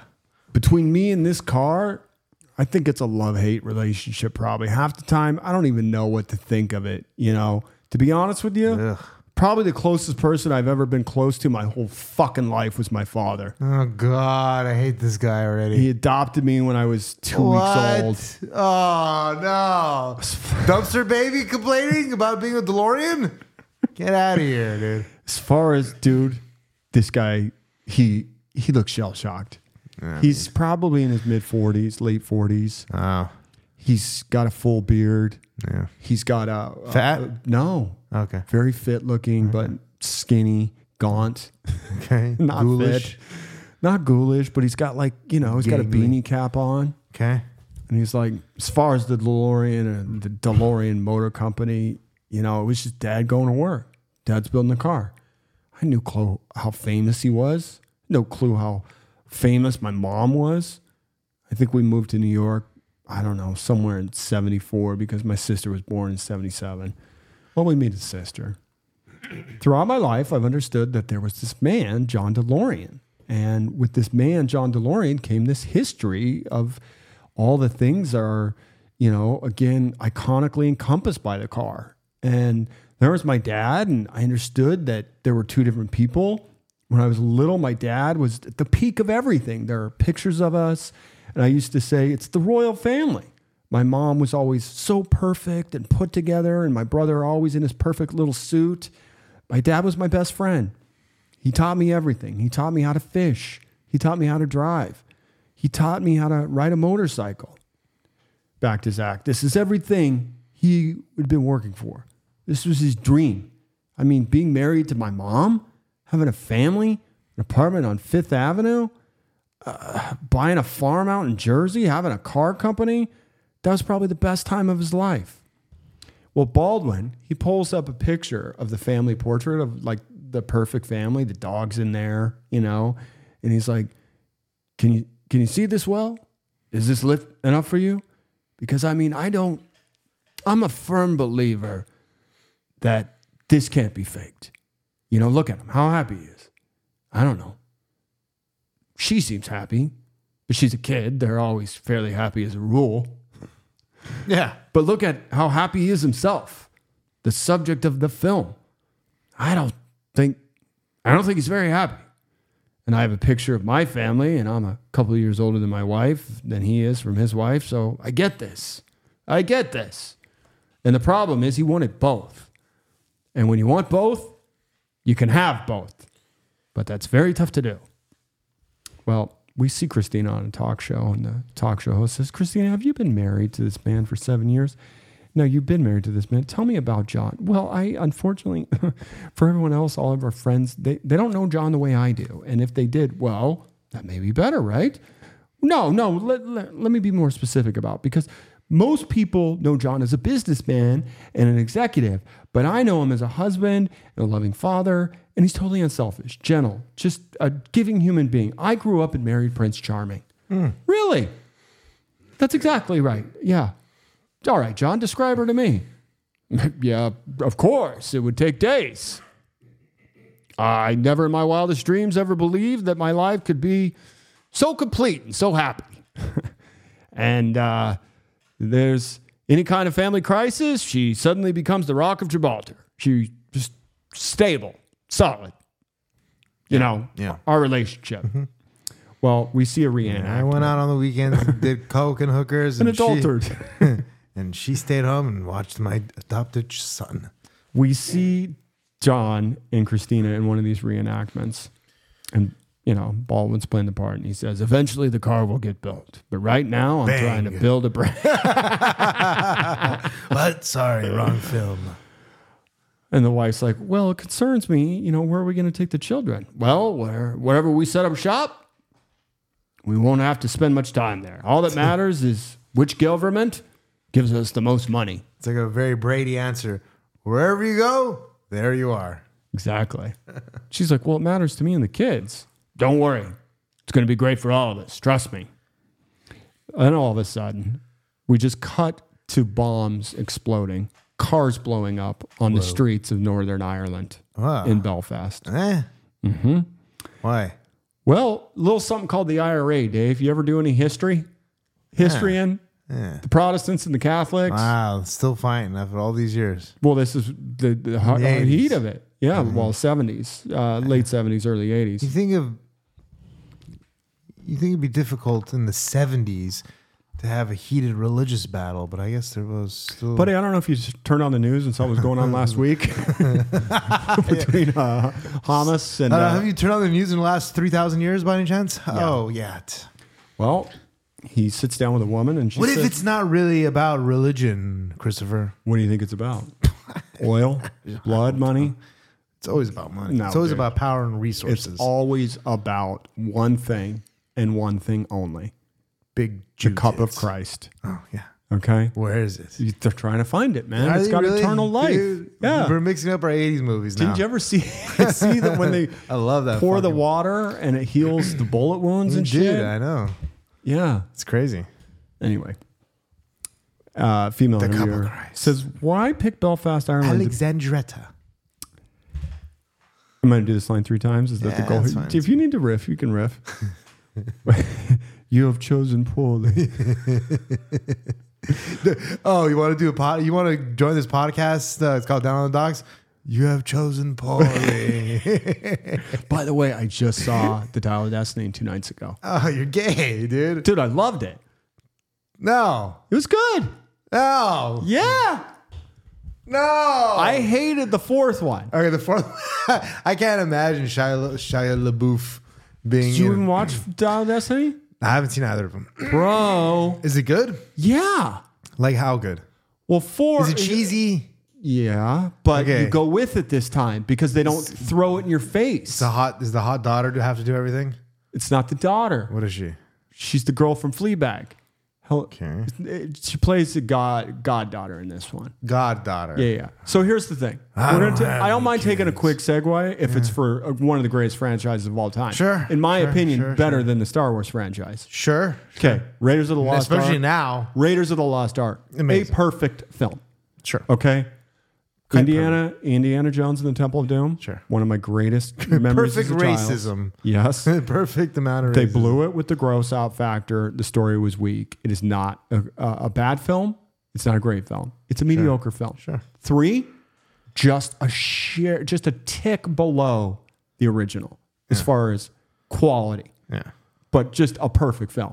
1 and 3 perfect. 4, Lucas with the fucking crystal heads and shit. I don't know what's going on Sheer crap. there. Garbage. Fucking garbage. But putting it up against how many stinkers Star Wars has put up already. Exactly. it's That's hard why there's to- no comparison. Now, Yeah. this Dial of Destiny shit, if we're going to say that 1 and 3 are 4 dockings, it's a solid 3. Now, keep in mind, you have to go with the story. With 1, you don't have to go with the story because it's so rooted in realism to a certain degree. 4 was like bonkers bananas, 3. What are you doing? Yeah. What are you guys fucking up? Yeah, what are you doing? But this is definitely a great film. Okay, so now it's not a great film. It's a very good film. So we're back to what are we doing in Ireland, Johnny? Yeah. Well, he says it's simple. Nobody anywhere in the world could come up Well, with we want to build cars here, but we have to support the guerrillas. And that means you have to deal with some seedy characters. You're far from it. Oh, damn it. They're No. not funding What freedom happened fires is this. in Nicaragua. Nobody could come up with the money except Ireland. Okay? Oh, Now, okay. keep in mind, it's The one country of Ireland. well, it's one of the most dangerous places to be on the planet. But Why? they offered him the cash because Of of the Christian fucking war. Well, The snakes. Getting the snakes out of Ireland. yeah, because of the IRA and the British government. They're fighting and killing each other. All right, time to meet Barry Willis. It's war. Cunt. He is the director of purchasing for Delorean. He says, I read in the newspapers that John had secured the investment he needed to establish his car project in Northern Ireland against the backdrop of the famous troubles that was rife at the time. Well, Matt Rife. $140 million is what he gets from the British government to support this factory. And their demise of Ireland. Perfect you say that, because right as we see this, we see more buses just exploding on screen. So you have to remember. You have to be sympathetic to our cause. We're just going to depopulate the area a tad. We have a Mail reporter. He says the long civil unrest between Catholics and Protestants scares off industrialists, depriving Northern Ireland of jobs, which it needs more than any area of Britain. Well, let's go to the Delorean historian. He says unemployment was insane. It was 30 to 40% unemployment. So were these motherfuckers built in Ireland? Yeah. Wow. Of course it failed. So Fucking inbreeders. kind of hard to put a car together when you've got like 12 Guinness in your stomach. Yeah, I mean, So there's only one way to make a recessive trait a dominant one. How's that? Lots of inbreeding. That is true. Yeah. So it was 30 to, we just lost our Irish contingency. I apologize. You fucking guys. redheads. You fucking redhead. I can't do it. Well, what John's you whole fucking pitch redheads, is, eh? I'm going to bring jobs to the country. Okay. Now, at the time, there's a Labour Party movement in Britain. Yeah. Okay. That I remember. So they're willing. Not like I remember. I've heard of it. They're willing to put in subsidies in the land. Okay. But here's the catch. This population's never put together a car before. Okay. They gotta be taught. There's no pre-existing structures to build a car company. No SOP. Exactly. And at this point, all they have is the prototype. All right. So it's a lot of shit to figure out. So enter at this point a gentleman named Colin Chapman. Now, John, in a vintage interview, he says, probably the finest engineer I've ever met in my life, Colin Chapman, everybody. Now, I'm like, this is like his go-to line? The finest engineer I've ever made. His best friend, Bill Collins, was already called that. And then he brings in this Colin Chapman guy. And Colin Chapman was the founder of Lotus Cars. Okay? Super popular guy. Pioneered Formula One. Dominated Formula One. Well, they put this together, this deal with Lotus, and Colin Chapman as a named individual to engineer and develop the DeLorean cars that would enter production. Okay? Well, Bill says the idea of working with Lotus sounded like a good idea. We could all work together, become a joint organization and go finish the product. Well, Bob Mannion, he's an engineer. He says, when I first got to Lotus, right out of the chute, it was awkward. Here's Bill and some others I'd spent years with. Keep in mind, they were working on this for 3 years, right? Yeah. And all of a sudden, it's like, you guys aren't really involved anymore. Okay? We got the dude from Lotus. So that was the friction, okay, that kind of started this whole thing. So we're going to do another reenactment. And we've got Bill Collins, and, he calls up DeLorean, and he's like, look, I got the contract here, and I got some questions. You got to hear Lotus, but there's nothing about me. And he's like, oh, Bill, that's just paperwork. You know what you're doing. And he's like, yeah, I understand, but I thought we were going to do a collaboration on the redesign, but, Chapman's nowhere to be found. Where's his name? And he's like, well, they're doing lots of R&D, right? And he's like, well, that's the other thing. There's a company listed in here called GPD, and I've never heard it. Oh, you don't worry about that, Bill. It's not going to affect you at all, okay? And he's like, I don't see how that's possible. There's a hefty line item here on the engineering, but that's what I'm supposed to be doing. It just seems like you're paying twice for the amount, John. Well, it's probably some sort of tax shelter thing. I don't know. I'm not a CPA, but don't you worry, Bill. John, what am I doing here? And it's clear at this point, something is not kosher.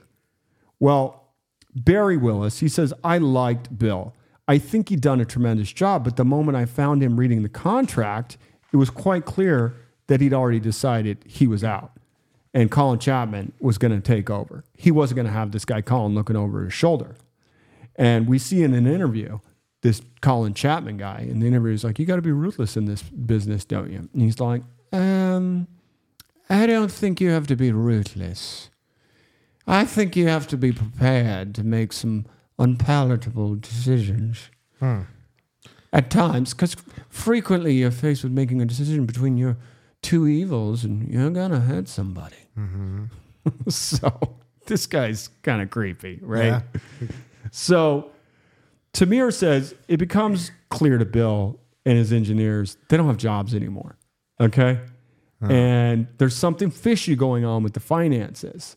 And Colin Chapman was going to be willing to do the things that Bill never would have been comfortable with. And as for John, I think that was important. And the very reason they struck up the partnership. And it was the type of thing that was so important to him that he was willing to sacrifice Bill. Ireland. Well, Bill in the present day, he says, we go to his house. He's got an old DeLorean, and it's in his garage.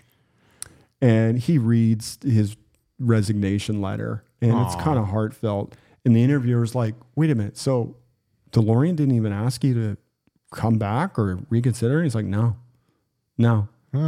And he says an interesting line. He says, we're all males, but there's something to be said about being the guy that's sort of the guy that bore the baby, as it were, the DMC-12. He's the fucking beta bitch. He fucking John fucked up, and he had a DeLorean. Dave, it's time to meet documentary filmmaker Chris Hedges. Ever hear of her? I bet he's not. Oh, I bet she's not a beta. Actually, if she's a she, then yeah, maybe she is. Anyway, Beta. she says, before we started filming, we knew nothing about John DeLorean. Well, we now learn. Does it seem like good research on her behalf? Well, we're going to give her a pass here, Dave. She's got a reason. She says we learn as an audience here that Hedges and her partner, D.A. Pennebaker, you might have heard of him. Nope. Made a documentary film on John in the early 80s. Wow. And she says we basically came to the project because a British television station wanted us to do something on Ireland. And D.A. was like, and I was thinking, oh boy, we're going to do a wonderful piece on Yeats. Of course, you don't. Yeats? Dave, have you ever read any poetry in your life? No. Pretty uncultured and degenerate. Okay. Well, DA says they said, no. We want it to be about automobiles because everybody in England is crazy about cars. Well, Chris says, like most of our films, the idea was to kind of watch somebody who wants to fulfill a dream, and John was perfect for that. Well, John Zachary DeLorean certainly doesn't smile much. The reason is simple. The most important project in his life has yet to be accomplished. Well, DA says and describes him as guarded because he had so many things on his mind and he was trying to figure things out all the time. And we see some of these vintage pieces that Hedges and Pennebaker cut from their film. And DeLorean says, well, we've had some criticism right from day one. We're never going to get the program together. We're never going to get the financing. We never get the plant built. And we meet some of these employees, and they're cheery. I don't think the motor car manufacturing industries, whether it be America, UK, mainland, actually ever thought it could be done. I don't know if that's my Cockney or my Irish. I don't know. So DeLorean says, well, now the critics are forecasting our failure 2 or 3 years from now. So I think as long as you can always keep your failure 2 or 3 years in the future, you're probably going to do okay. Isn't that how Wall Street works? I guess. Yeah. Another guy says, I think DeLorean's problem was at the time he needed cars and he needed them in a hurry.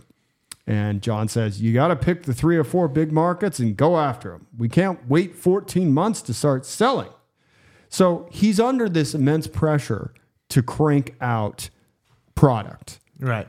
And keep in mind, they spent 3 years in development, and then they go to Ireland, and he just turns on the printing presses and cranks out cars. Yeah. Yeah. Good. So we see him in a board meeting, and they're like, well, we got problems. Upper control arm, ball joint, torsion rod failure at 41,000 cycles. And they just keep running into problems every time, there's a new batch of cars. But keep in mind, they're also creating a very unique environment with the British workers and the Irish workers. It's And camaraderie. they set their differences aside. There's no Protestant divide. There's no Catholic divide. So that's kind of cool. It's because everyday people don't care about that shit. Yeah, but I mean, you got to remember, this is a war. People were dying over Yeah, this. but it's a government war, banking war. Yeah, probably. Come on. Well, anyway, 2 years and 11 months after they built the factory, they had the car. And all these people are just having a great time doing it. All these people, they're smiling, they're happy. And DA says when the first 6 cars come rolling out, all the news crews are there. And John was literally the biggest hero in Northern Ireland. And he says it's incredible that they actually managed to get 3,500 cars under the boat. And we see them on the boat. It's pretty impressive. They're just covered. And it's big news in the U.S. All these cars are starting to come in. And, everything's going good. And October 81 rolls around. And we're looking at a recession here. Okay? Yeah. It's a bad time to be selling It's like that cars. fucking, what's that movie with Michael Keaton? Where they try to build all the Gung Ho. Gung Ho. Yeah. They put their Or was it Best Defense? no, it's Gung Ho. Gung Ho. Okay.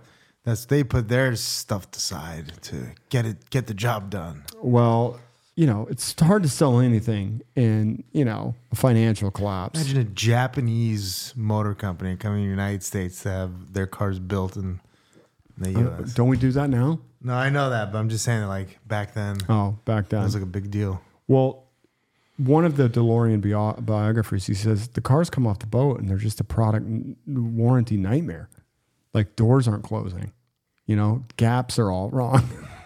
Yeah, You kind of called it earlier. Yeah, I mean, The window wipers don't work. yeah. The door mechanism won't work. One of the guys is like, I got locked in the car myself. I couldn't get out. If it was only for me lucky charms, I wouldn't have gone now. You can't even use the jaws of life on it because it's stainless steel. Right. I'm just joking. So the reviews come out and Car and Driver doesn't like it. It costs more than a Corvette. It doesn't handle well and it's slow. Okay.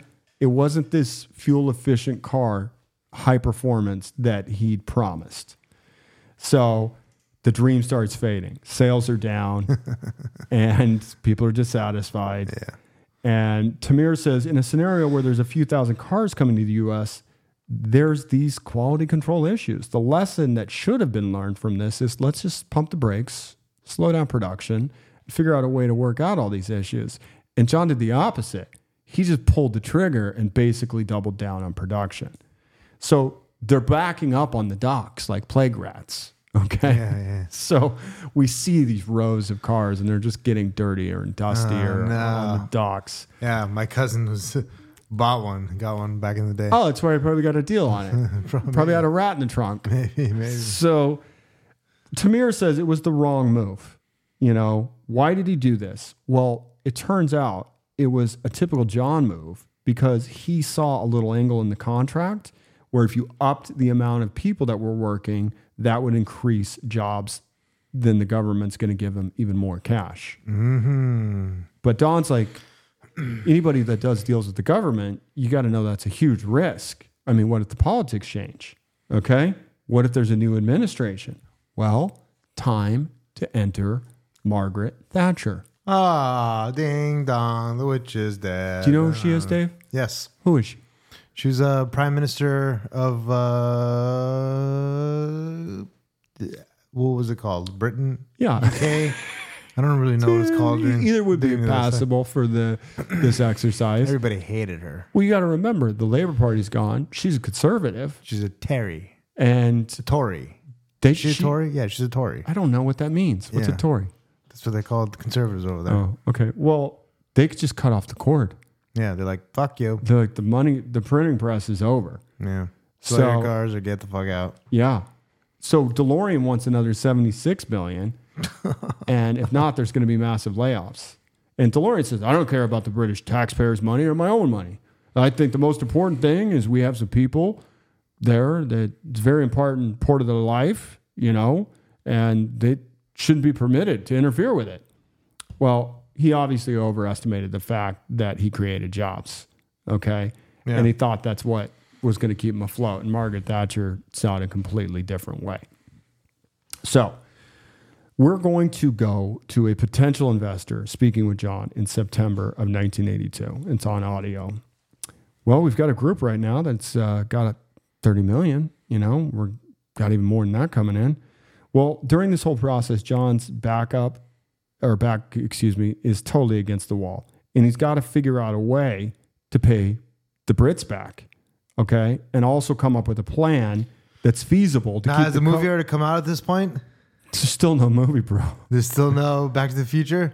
Oh, no, it's 82. So yeah. So not yet. No. I see what you're saying. That would be that probably would have helped. I'm curious. Think about history, how it could change that quickly. I mean, if Bob Gale had written this novel or screenplay 3 years earlier, it could have changed the course of history, dude. Like a fucking just like Back to the Future. Time's a flat circle, bro. What do they call it? What is it? The space-time continuum. Right. Kantinsky's, so, dude. Anyway, all right, things aren't going well. But so he can't even stay afloat for 2 more years for the movie to come out to see a little bump in sales. Dude, he didn't even know about the movie at this point. Yeah, the movie's not even in pre-production. I like where you're going here, but the movie didn't have anything to do with this. Nothing at all, huh? Jesus. Yeah. I wonder if it helped sales though. Or was like the company bankrupt by then? The company was over. Already by 84? Yeah, spoiler alert. Fuck, dude. Spoiler alert. So no wonder they used that because the company was dead. Nobody could sue them. Probably. Wow. That's crazy. Because they can't use a Ford. They had to use something I'm sure any of those companies would have given product That's placement. not true. You don't think so? No. Yeah? I don't think so. Well, definitely not the... I'm not saying like it wouldn't happen. I'm just saying I don't think that like just...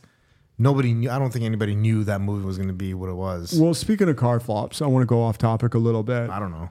Because they had already changed the actor. Like there was a lot of issues with that movie. Yeah, keep in mind, I don't even think Bob wrote the script yet at this point. Yeah. I want to talk about a couple famous flops. You're aware of the Edsel? No. The Edsel was... The only flop I'm aware of is the Reliant Robin. I don't know about the Reliant Robin. That's the three-wheeled car, but the third wheel's in the front. I think you're talking about... Well, that was also... there was one... It just goes on its side. There was called the Dale that was a three-wheeler car. One of the funniest things I've ever fucking seen in my life is this episode of Grand Tour. Or it's the other one. It's the one that, the fat British guy with the two shorter... I don't watch reality shows. I watch documentaries. It's not a reality show. It's like... I mean, I guess it is. It's like a... It's those 3 Brits that the guys that make the cupcakes. They drive around. No, they drive different cars. They do like their little fast. And I think now it's called Grand Tour. But dude, I guarantee you, the people listening to this are losing their minds, saying, "Spit it out! Here's what it's called." Yeah, I'll find out the name of it random. But one of the funniest fucking clips I've ever seen in my life is like them talking about the Reliant Robin. Yeah. And then seeing it come down this fucking hill and just eat shit while he's driving is one of the funniest fucking things I've ever seen. Two things I want to mention. I'll stay on this. There was that 3-wheeled car. There was a woman that came out with this car. And it was 3 wheels. It had one in the front, 2 in the back. And they just did a documentary on HBO about it. It's called The Lady in the Dale. Well, it turns out she was a transvestite or transsexual. She was a cross-dresser.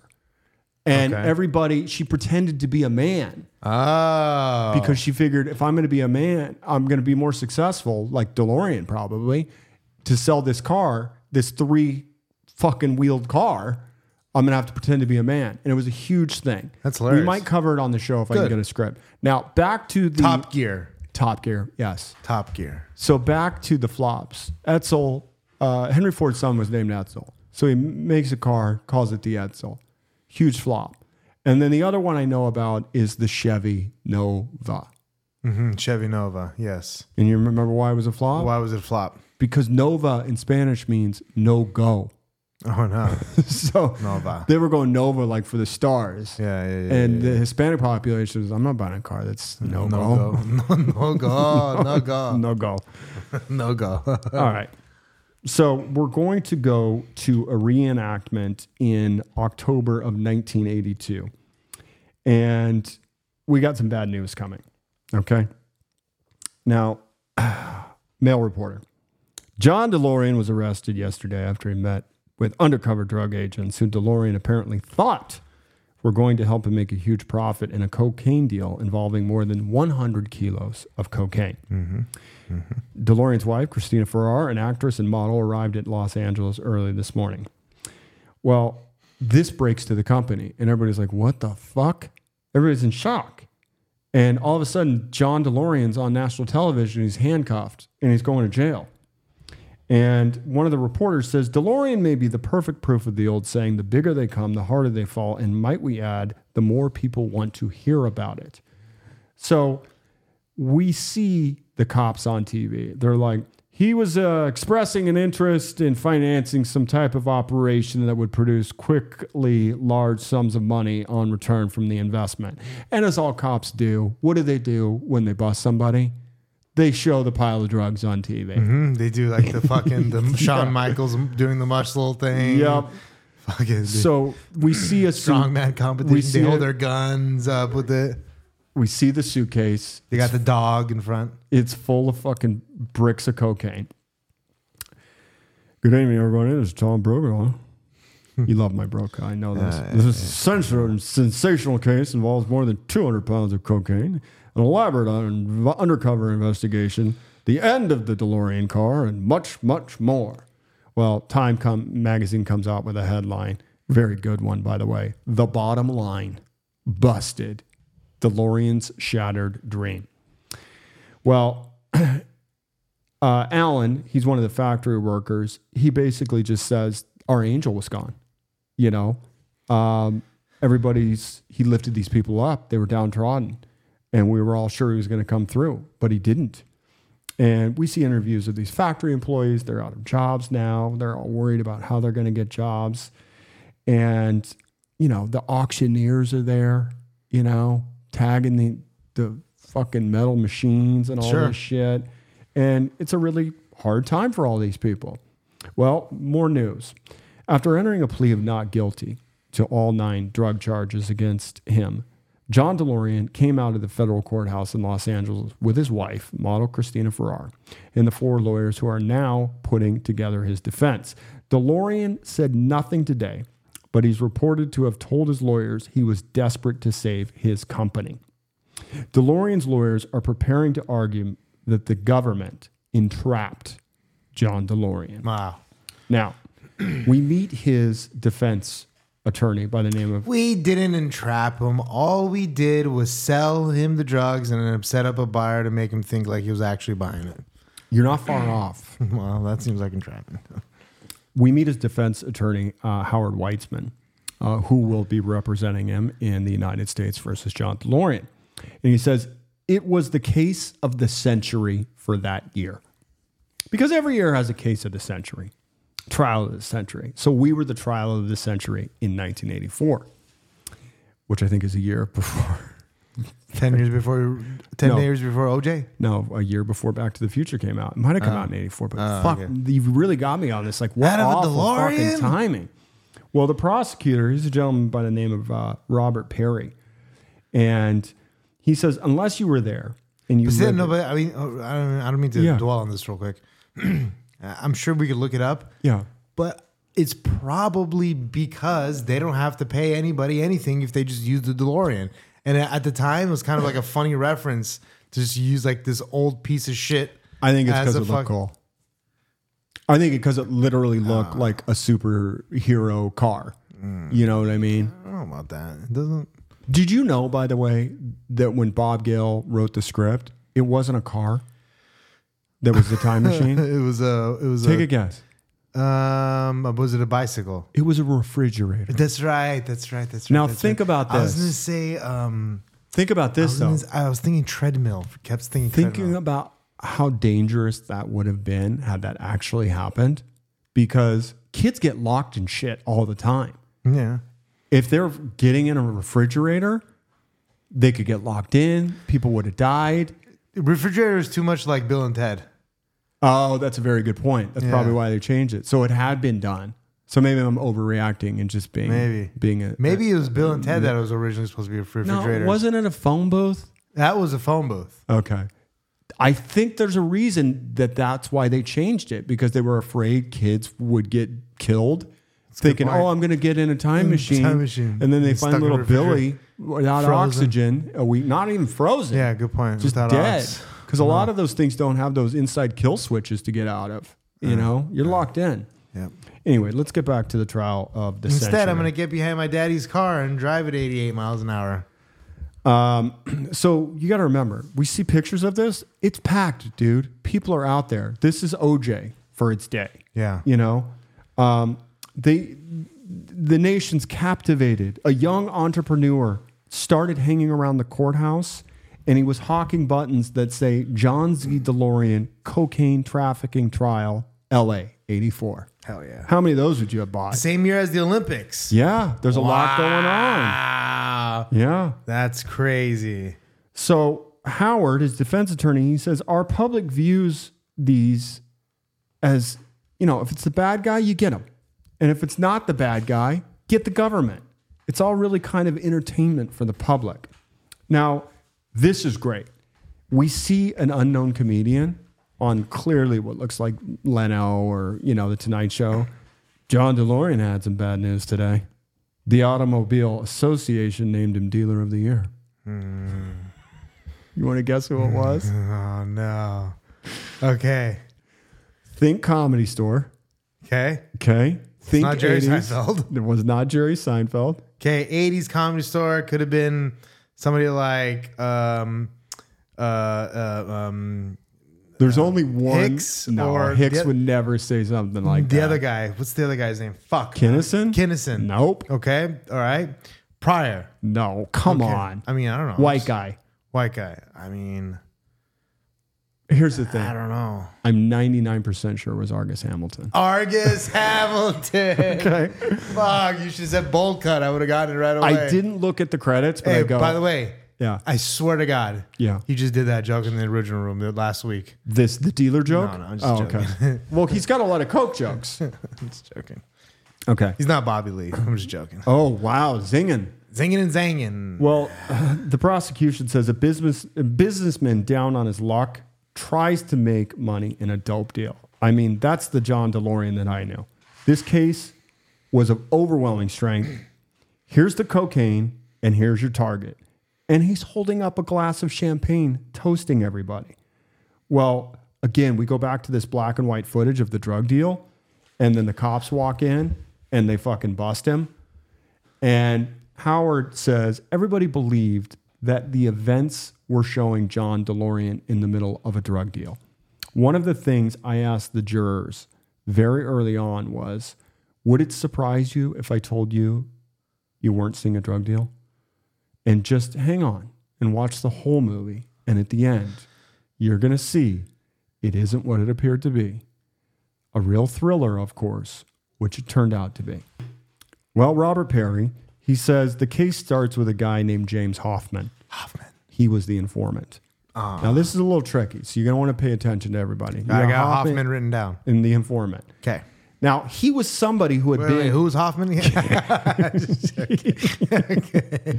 All right, he was someone who had been a major narcotics trafficker. Okay. But he got caught. Yeah. Why don't you help us catch some other guys? So he decides to cooperate. You want to buy $20 million worth of cocaine? Time to meet John Valestra. he was an undercover DEA agent.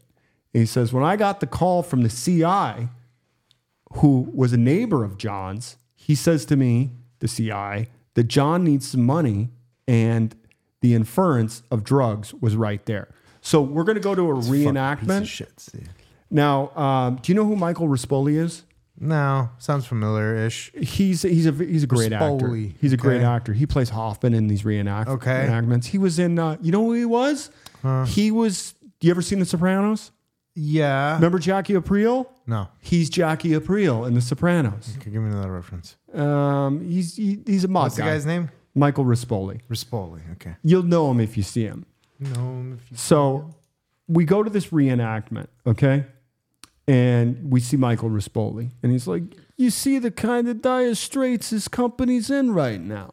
He needs cash bad. And he doesn't care where it comes from. You know, he's going to be back in Puama Valley in his ranch next week, and he wants me to meet him. The whole Said deal's- Michael Rispoli. Yeah. Well, I'm doing my impression. You're giving me shit. Anyway, it's all set up. Well, the feds are like, are you kidding me? You already got this set up? Jim Hoffman? Yeah. The guy that just happens to live next door to him? Well, Tamir says it's 82. Reagan has just announced the war on drugs. Okay? In this time period, a confidential informant like James Hoffman can actually make a living by introducing the DEA to high-level criminals. And in this case, it's the perfect storm for John Delorean. When Jim first approached John, it seemed like a very far-fetched idea that he'd been able to even help John out. But Jim was throwing out some numbers that seemed very alluring to John. So back to the reenactment with Rispoli. 10, 20, 50 million. And we see John Delorean. I thought your investors might like to see some brochures before we could do a deal. He like pulls out like pictures of the car. And Rispoli's like, yeah, there's no need for that. My investors, they're not that kind of people. And he's like, this is a great line. Delorean goes, are they in the coffee business? Oh, God. Yeah, you might say that. Oh, God. Well, this conversation was never recorded. So we don't really know what happened. So they're taking some liberties. Sure. But they're assuming that this is kind of how the whole thing started. So when Hoffman met Delorean, at that point, Hoffman comes back to the feds and says, yeah, he wants to talk dope. So Filestra, who was the undercover, he says, really? I mean, if he said that, we need to get him to say it again somewhere. So on September 4th, they set up another sting operation. This is with the CI and John. Now, we see all of this. Everything is recorded. There aren't many people that can pick up the phone and get $30 million in 3 or 4 days without a lot of hassle. John's like, I can't think of anyone either, to be honest. Well, we could take 34 kilos. When you initially asked me what it would take, I said 1.75 million to 2 million would be coming. So, you know, we're going to receive 40 million. Well, during this period of time, John's supposed to come up with the 1.8 million. That's where it was left. So he'd have to put some of his own skin in the game. Nobody wants you to do something you're not comfortable with. I'm relying on you, saying that there's no way to connect me to this in the end. Well, you're not going to be handling the product. Well, back to the reporters. Government attorneys in the John Delorean trial today introduced a videotape that is perhaps the most damaging evidence to the auto executive. Right. The tape is played in testimony, and they reveal James Hoffman, who's the paid undercover informant, who was the government's star witness against Delorean. Yeah. So they show these meetings that occurred in Washington, D.C., between Delorean and the undercover agent. And they say it was a clever lure for Delorean's participation in that discussion. The defense team says there's no harm in listening to someone else talk about a drug deal. Okay? Yeah. Let's cut to his son, Zach. For 3 months during the trial, we moved to my grandfather's house in Brentwood. You know, I play it all out in my head in the time, and I just, something triggers my memory. My father was looking at hardcore time, and to my parents' credit, they did the best they could. How the fuck do you tell your kids that shit ain't okay? For me, it's a double-edged sword that I walk all the time. The evidence is there that they set him up. But common sense and reality says he's not a fucking idiot. He must have knew something was going on. It was a fucked up time. Yeah. So it's like, how the fuck could you put your family in jeopardy like that? Right. So this interview is just totally shocking because this is his son in the present day, and he's clearly dealing with a lot of modern day anger that never got resolved. Well, 21 days into the John Delorean cocaine trial, defense attorney Howard Weitzman says there's no question that John Delorean can be seen and heard on tape talking about narcotics. But he says the question is, how far can the government go dangling a lure in front of a desperate man? Yeah. That's where we're going to leave it today, Dave. Yes. And I'm curious, Right. based on the evidence I presented, Yes.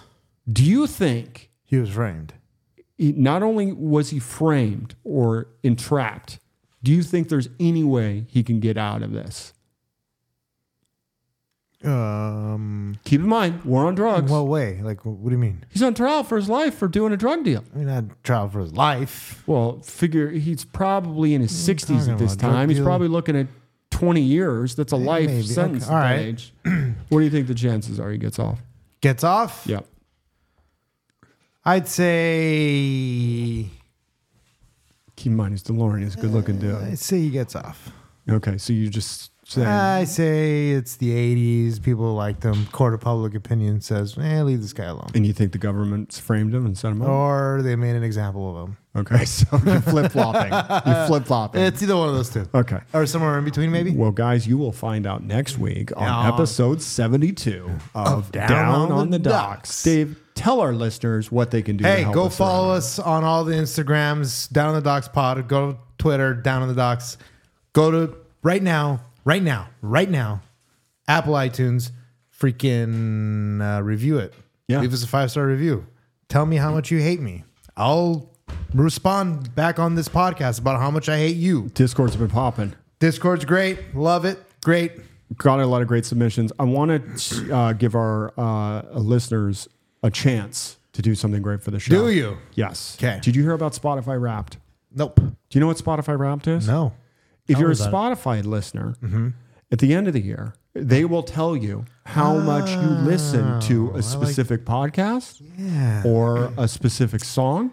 Yeah. Okay. Like, for instance, for me, my number one song this year was an Alice in Chains song. Wow.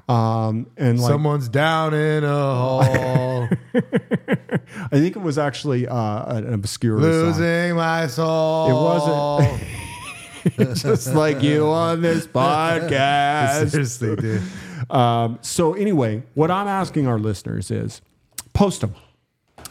Post them. it. And if there's something good, I'll buy.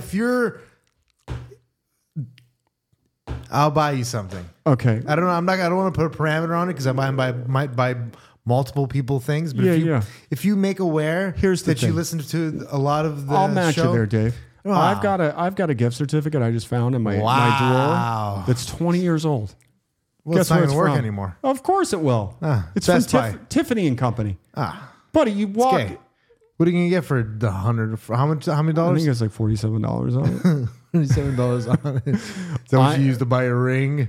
No, I think I don't remember what I bought, but it was like 20 years ago, and I just found it in my drawer. I'm going to give that away. Wow. So you could get Heavy spender. a $47 Tiffany and Company And like a $20 t-shirt. that may or may not work. I get you like a t-shirt. Dave's going to get you a t-shirt, and but that's going to go to the person that's got the best post for their Spotify. Yeah. It doesn't even have to be the most. No, it's got to be the best. It's got to be the best. So- but if you are the most, you got a good chance of winning a t-shirt. Yeah. I'm telling you right now. What are you going to do? Give them a plain white t-shirt? No, sell 'em. I'll ask them